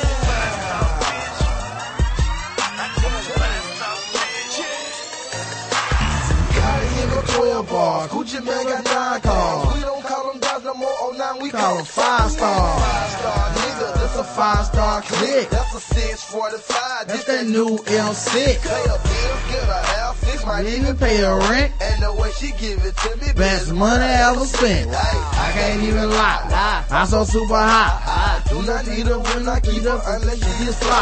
Gucci man's a thug, B. Your man is a straw. Since she Love me, thought you love you not. Yeah, all my bitches Love me. And if you in Atlanta, look up Gucci girl and meet me. And we can find a 5-star hotel you can meet. Just 5-star. All right. Here are your choices, chat room. Karen, you in the chat room? Yes. All right. Wife of Dolphins cornerback Brent Grimes goes on epic Twitter rant after Pro Bowl MVP snub. That's number 1. Number 2, woman puts JaVale McGee on blast, but who was wrong? Number 3, groupie tells Sean Merriman, aka Thump. And number 4, groupie tells we got another little Duval tale. And the last one, oh wait, I'm not saying the numbers. Damn. Number 1 was the wife of the cornerback for the Dolphins. Mm-hmm. Number 2 is JaVale McGee. Okay. Number 3 is Sean Merriman. Okay. Number 4 is Lil Duval. And number 5, let's make that one Ballerific Relationships. Dating Don't Scare Him Away by @MillAgree. So, okay, y'all guessing. I'm not guessing, just 1. I mean 1 through 5. 2, 3, 4, 5. Not guessing, but yeah. We'll keep track in the chat. Yeah, I can see in the chat room. I don't know what happened to me, but I'm here. Oh, your camera went off for some reason. I'm here though. Okay, cool.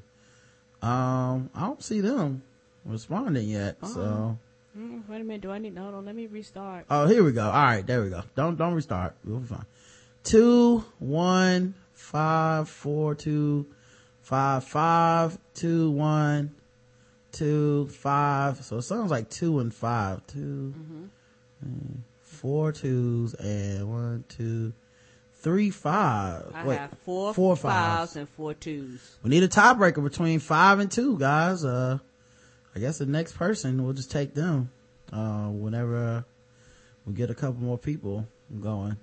Hustle Crow says 2, and Dr. Dostack says 2. So that looks like we're going with number 2. Wife of Dolphins cornerback Brent Grimes goes on epic Twitter rant after Pro Bowl MVP snub. If there's one thing the NFL learned today, it's to not mess with Dolphins cornerback Brent Grimes, or else his wife Miko will put you all the way on blast. Miko Grimes all the way. Miko Grimes is notorious in the Dolphins community for being her husband's number 1 fan, as well as being one of the most outspoken and opinionated football wise in the game. Is she cousins to Rick Grimes? Right. Yeah, this is a Nico Tatership. Right. Let me put her picture up there. But on Sunday night, her husband made his 3rd appearance in the annual Pro Bowl. He played a great game, racking up 5 pass breakups, 1 interception, and 3 tackles. Like some others, Miko felt he deserved to win the defensive MVP award, but at the end of the night, the award was given to Texas defensive end J.J. Watt, who also arguably had a great game. Well, Miko did not take this snub too kindly, and this evening she unleashed an epic rant against the NFL on Twitter. She claims that even though her husband deserved to be MVP, he did not win it because the NFL was mad at him for skipping practice to visit her while she was having emergency oral surgery. Miko Grimes says on Twitter, I heart Miko. Session worthy of shitting on him at NFL. Haven't you guys shit on him enough? Him missing practice made you guys take the MVP from him? What the fuck was he supposed to do? Stay at a Pro Bowl practice while his wife was in pain that equates childbirth? Was him missing a fan autograph his paid appearances and not happy with him and are not happy with him? What kind of message does that send to the players? Do they think they are above family? To be there for me, well, apparently the right hand of the NFL didn't tell the left hand he wouldn't be there that day, so they yanked. Could miss practice to be there for me because I was stressed and in a lot of pain. Coach Garrett and the NFL exec excused him for practice. For those of you that don't know, I had emergency oral surgery on Thursday. My husband was concerned for me, so he asked Coach Garrett if he Then she goes on to gripe about how the NFL only pretends to care about domestic violence issues and player injuries when all they actually care about is money. And she casts off her rant by threatening to expose the entire organization. Then she says, hashtag drops mic. Keep fucking my husband over and I'm going to put a map out to the world and expose this league for what it truly is at NFL. Hashtag try it, bitch. Oh my. And you know what the thing is, because a lot of people right now going, why don't you got control of your woman? Put her in check so she won't be fucking up your money. Listen, if your woman on Twitter in the NFL, ain't shit you can do in the house. Like, that's already crossed that bridge. Like, the bridge of you telling her what to do is a thing that does not happen. Gone. Like that, you don't even fix your lips to type unless you've already secured your place in the house as I tell people what the fuck I want when I want them to know it. And you just have to, you know what kind of woman you got. You just got to be cool with it. Right. Y'all better pray I don't get a real voice in these streets or I'm airing this whole league out. At NFL, I know where the bodies are buried. Trust. Greedy sons of bitches at NFL. All these at NFL. People think players get a percentage of their jersey sales. Ha! Not a fucking penny. At NFL gets all of the, and then she used the money bag emojis. Miko Grimes also says, all y'all care about is money at NFL. Player, I talk to get your bread, dog. Fuck all that other shit. Get paid. There's no loyalty in this business outside of fans. But don't believe for a second they care about these players' injuries. It's all bullshit. They care about money. That's why I tell I'm contemplating naming several players that the at NFL violated the concussion rules with players, but that would take down people I care about. They asked help if they asked help it stay quiet because it's none of their business until Ray Rice clocked his wife on camera. Then all of a sudden, no more. I have friends that were beaten, thrown downstairs while pregnant. Guys arrested and at NFL suspended them one fucking game. Now y'all care? Fuck out of here. You have these bullshit ass no more campaigns going on about domestic violence and sexual assault when we all know you don't give a fuck about women. I know Brent came home and made Steve Harvey eyes when he seen the tweets. He didn't see that happen. He off somewhere practicing, going, what? Yeah, someone talked to him. Say what now? She did what? Right. I have no comment. She flexing and then people, yeah, taking snapshots on Instagram. You know what the fuck is happening? Brent, what do you have to say about your wife's comment? I'm just here so I don't get fined. Right. Yikes. Well, I understand why she's mad, and I agree that she has some valid points regarding the NFL's poor handling of many issues. This could have been done in a more private and professional manner. It is never a good idea to bite the hand that feeds you and your family. Shaking my head, Brent, come get your wife. Trust me, she is beyond getting. Tell you that much. Right. That's a woman that ain't never been gotten, won't ever be gotten. Right. Say something if he want to. Empowered Woman, aka Spicy, said social media is too accessible. Choose your battles wisely. Sissy says a real friend would drop kick this girl off her soapbox while she makes valid points. This is the most immature way to approach anything. Twitter girl, I have a seat. Sean says fitting to get him kicked off the team.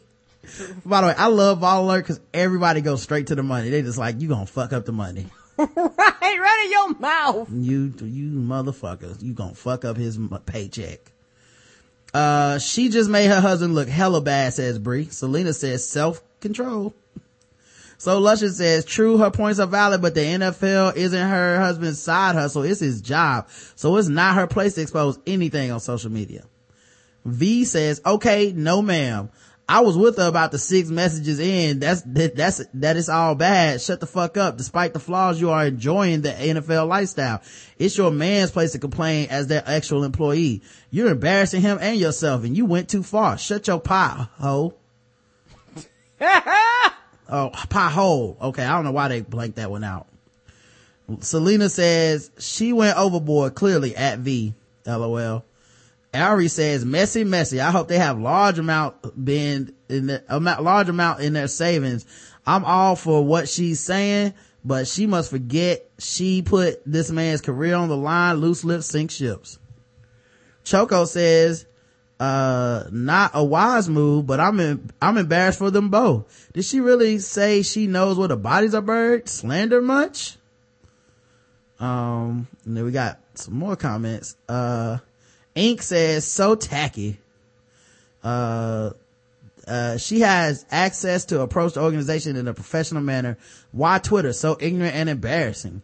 It's her husband's fight anyway if he takes it there. Just sit back and keep enjoying that lifestyle that the horrible NFL is providing for you by the way of your husband. Everybody be like, yes, just enjoy the lifestyle. What's wrong with you? You catching these NFL checks, living our dreams. We want to catch a baller. Right. And here your ass is ruining it. For everybody. Sandy Cheek says the correct MVP, JJ Watt, was chosen. So girl, bye. She needs to know her damn role and shut her damn mouth with all that foolishness. All right. I don't know what to say here. What do you think we should say, Karen? You want to do another emoticon? You want to do words? Let's do some words and an emoticon. I think I'm gonna be on her side for this one. Okay. No, I can't, cause then that's not a baller alert thing to say. I'm gonna say, Way, she was just trying to have her man's back, but she needs to be way in the back. That sounds about the correct comment. Yeah. You are about to mess up everything, and he done came up and did a lot just to live this here lifestyle. The lifestyle. And eliminate forgivable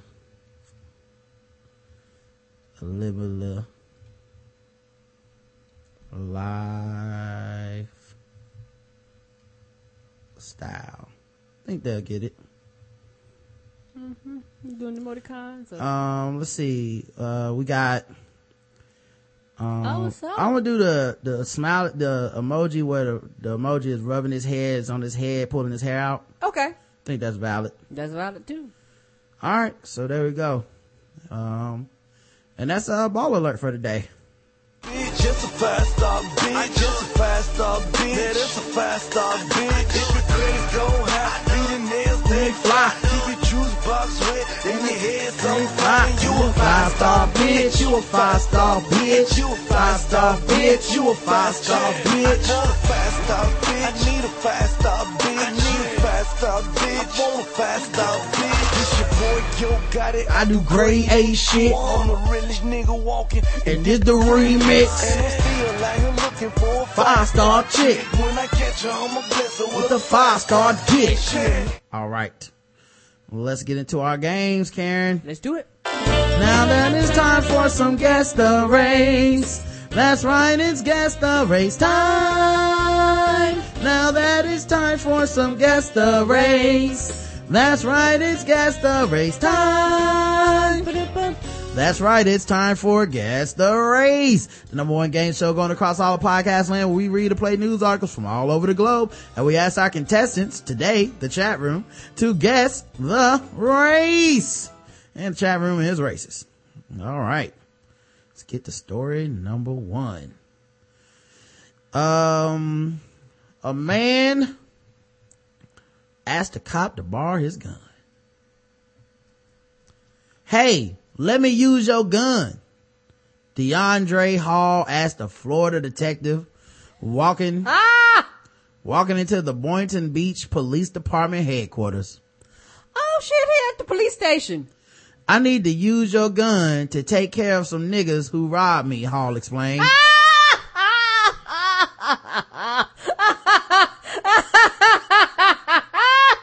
front of the police station. No, sir, I'm gonna use my gun to take your black ass right on in the station. When his request was turned down by the cop, Hall petitioned the second officer who was leaving the precinct. Hey, I need to use your gun, he said. Those inquiries early Thursday morning resulted in his arrest. 38 years old. He was arrested on a variety of criminal charges. Hall, who had been arguing with another man when he asked for the gun, was obviously intoxicated, noted cops. He was drunk too. He added that the questions Hall posed were not fitting for a person with his normal facilities to be asking a police officer. After removing Hall from his bicycle in which he straddled, not the bicycle, police arrested him for public intoxication. A subsequent search of Hall turned up a small bag of cocaine, for which he was charged with narcotics possession. He was also charged with corruption by threat for berating the two cops who declined to loan him their service revolvers. I have a Glock 40 for your puss ass bitch. Fuck you, you juicy pussy cracker bitch, were two of Hall's comments. I like that he was so complimentary of her vagina even while disparaging her. Right. Fuck you, you juicy pussy cracker bitch. I mean, yes, you're upset at the cracker bitch part, but you gotta be a little bit flattered by the juicy pussy part. Like, oh, you think I got juicy pussy? It was dry.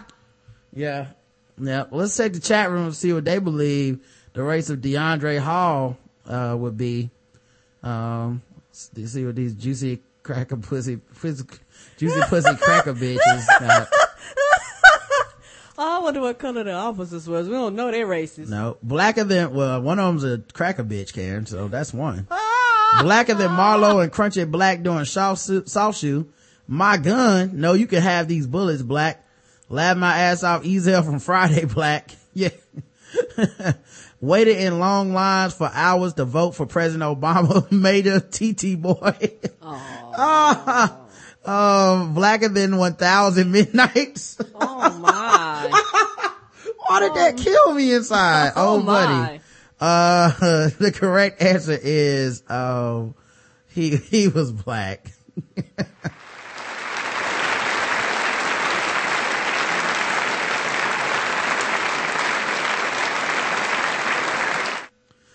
Oh my God. What a idiot. I guess nobody wanted to jump the gun on that one. All right. That picture of him too. That hairline. This picture just look like I get beat. I'm the kind of dude that does cocaine and asks for guns. All right. That's just what I do. Right. Like, what are you gonna do? Kill some people and bring the gun back to the cops? Right. Like they're gonna be like, here you go, son. Here's the murder weapon back. Hey man, can I borrow your gun for a bit, cops? And them handcuffs and the car and the baton too. I'm about to fuck these niggas up. Yeah, I just come right back so y'all can go ahead and arrest me. Put me on in the station. A Volusia woman is accused of drowning a puppy. Central Florida woman arrived. Florida. Both stories from Florida. 2 for 2. A Central Florida woman arrived at Nebraska airport on Friday with 3 puppies and 2 dogs, but grew desperate when she was told she couldn't fly with the pups because they were too young. Then, Volusia County resident Cynthia Anderson allegedly drowned one of the puppies, a Doberman, in the airport bathroom after trying to conceal the pooch in her carry-on luggage. The puppies, all believed to be 3 weeks old or less, were too young to fly. Their eyes weren't even open, added Elliot. Dogs must be at least 8 weeks old to fly. The other 2 puppies were picked up by the woman's parents. It's unknown why the 3rd puppy wasn't also picked up.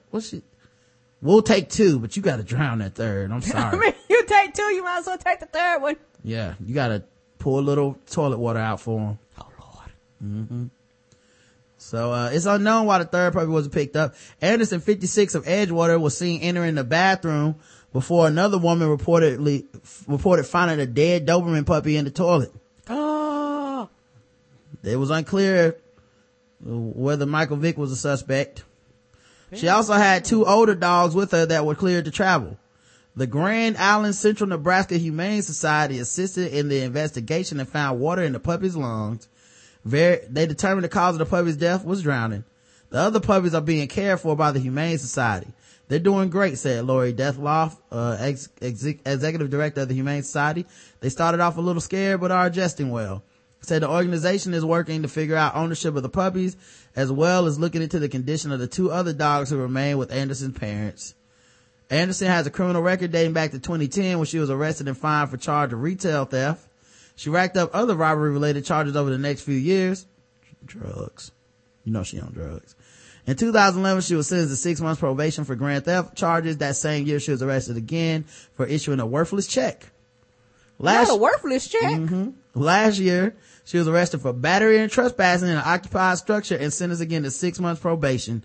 She violated that probation and is awaiting sentencing in a grand theft case from November of last year. She was out on bail, being held at Hall County Jail on charges of animal abuse. Guess the race of Cynthia Anderson. Chat room. Let's see what they believe. A worthless check, shit. It costs money for my checks. They ain't worthless. White devil always oppressing the black dog, says Lex. Oh, Lord.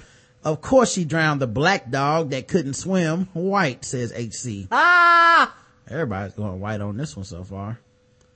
All right. Give people a little bit second. Yeah, it might be Pasty, white. Pasty says Dr. Doe Stacks. Old buddy was the one who said white.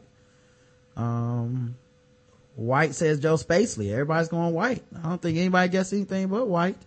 The correct answer is she is a white woman, guys. You guys all got it right. Good job.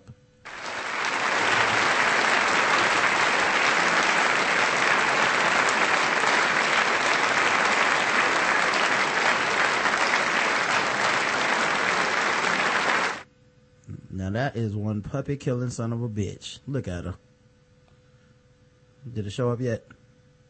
Not Sorry, yet. it might be moving a little slow on my end. Oh, my. Yep. Could she even hold the puppies? What is she, 102? All right. Let's go to the bonus round.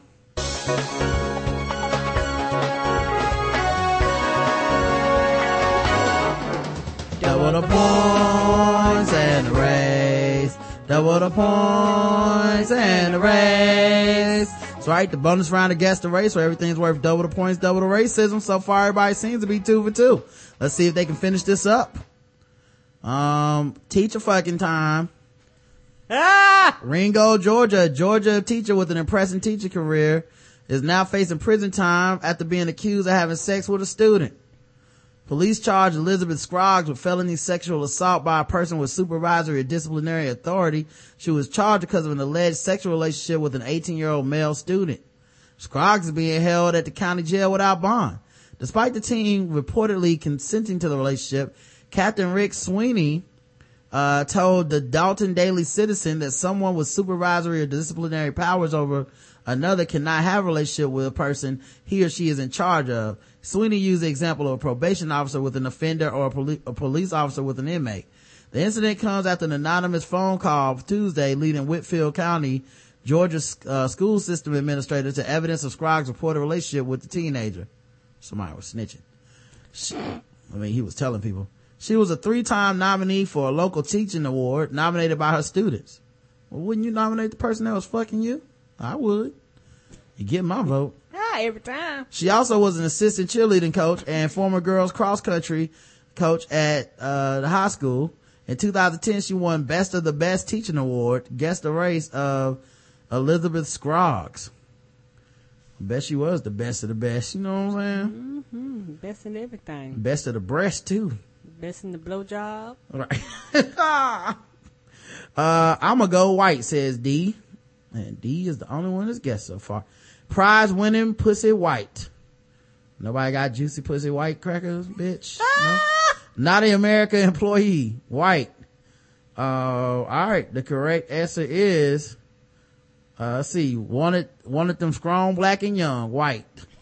Snow White, says Joe Spacely. The correct answer is white. She was a white woman.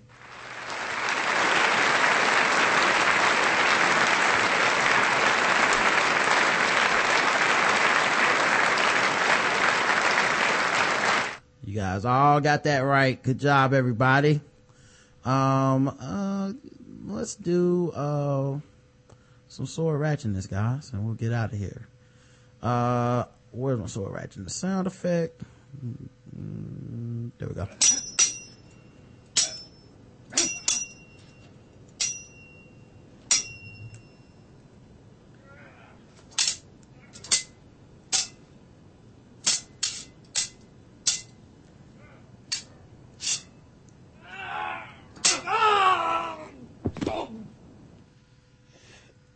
And he's dead.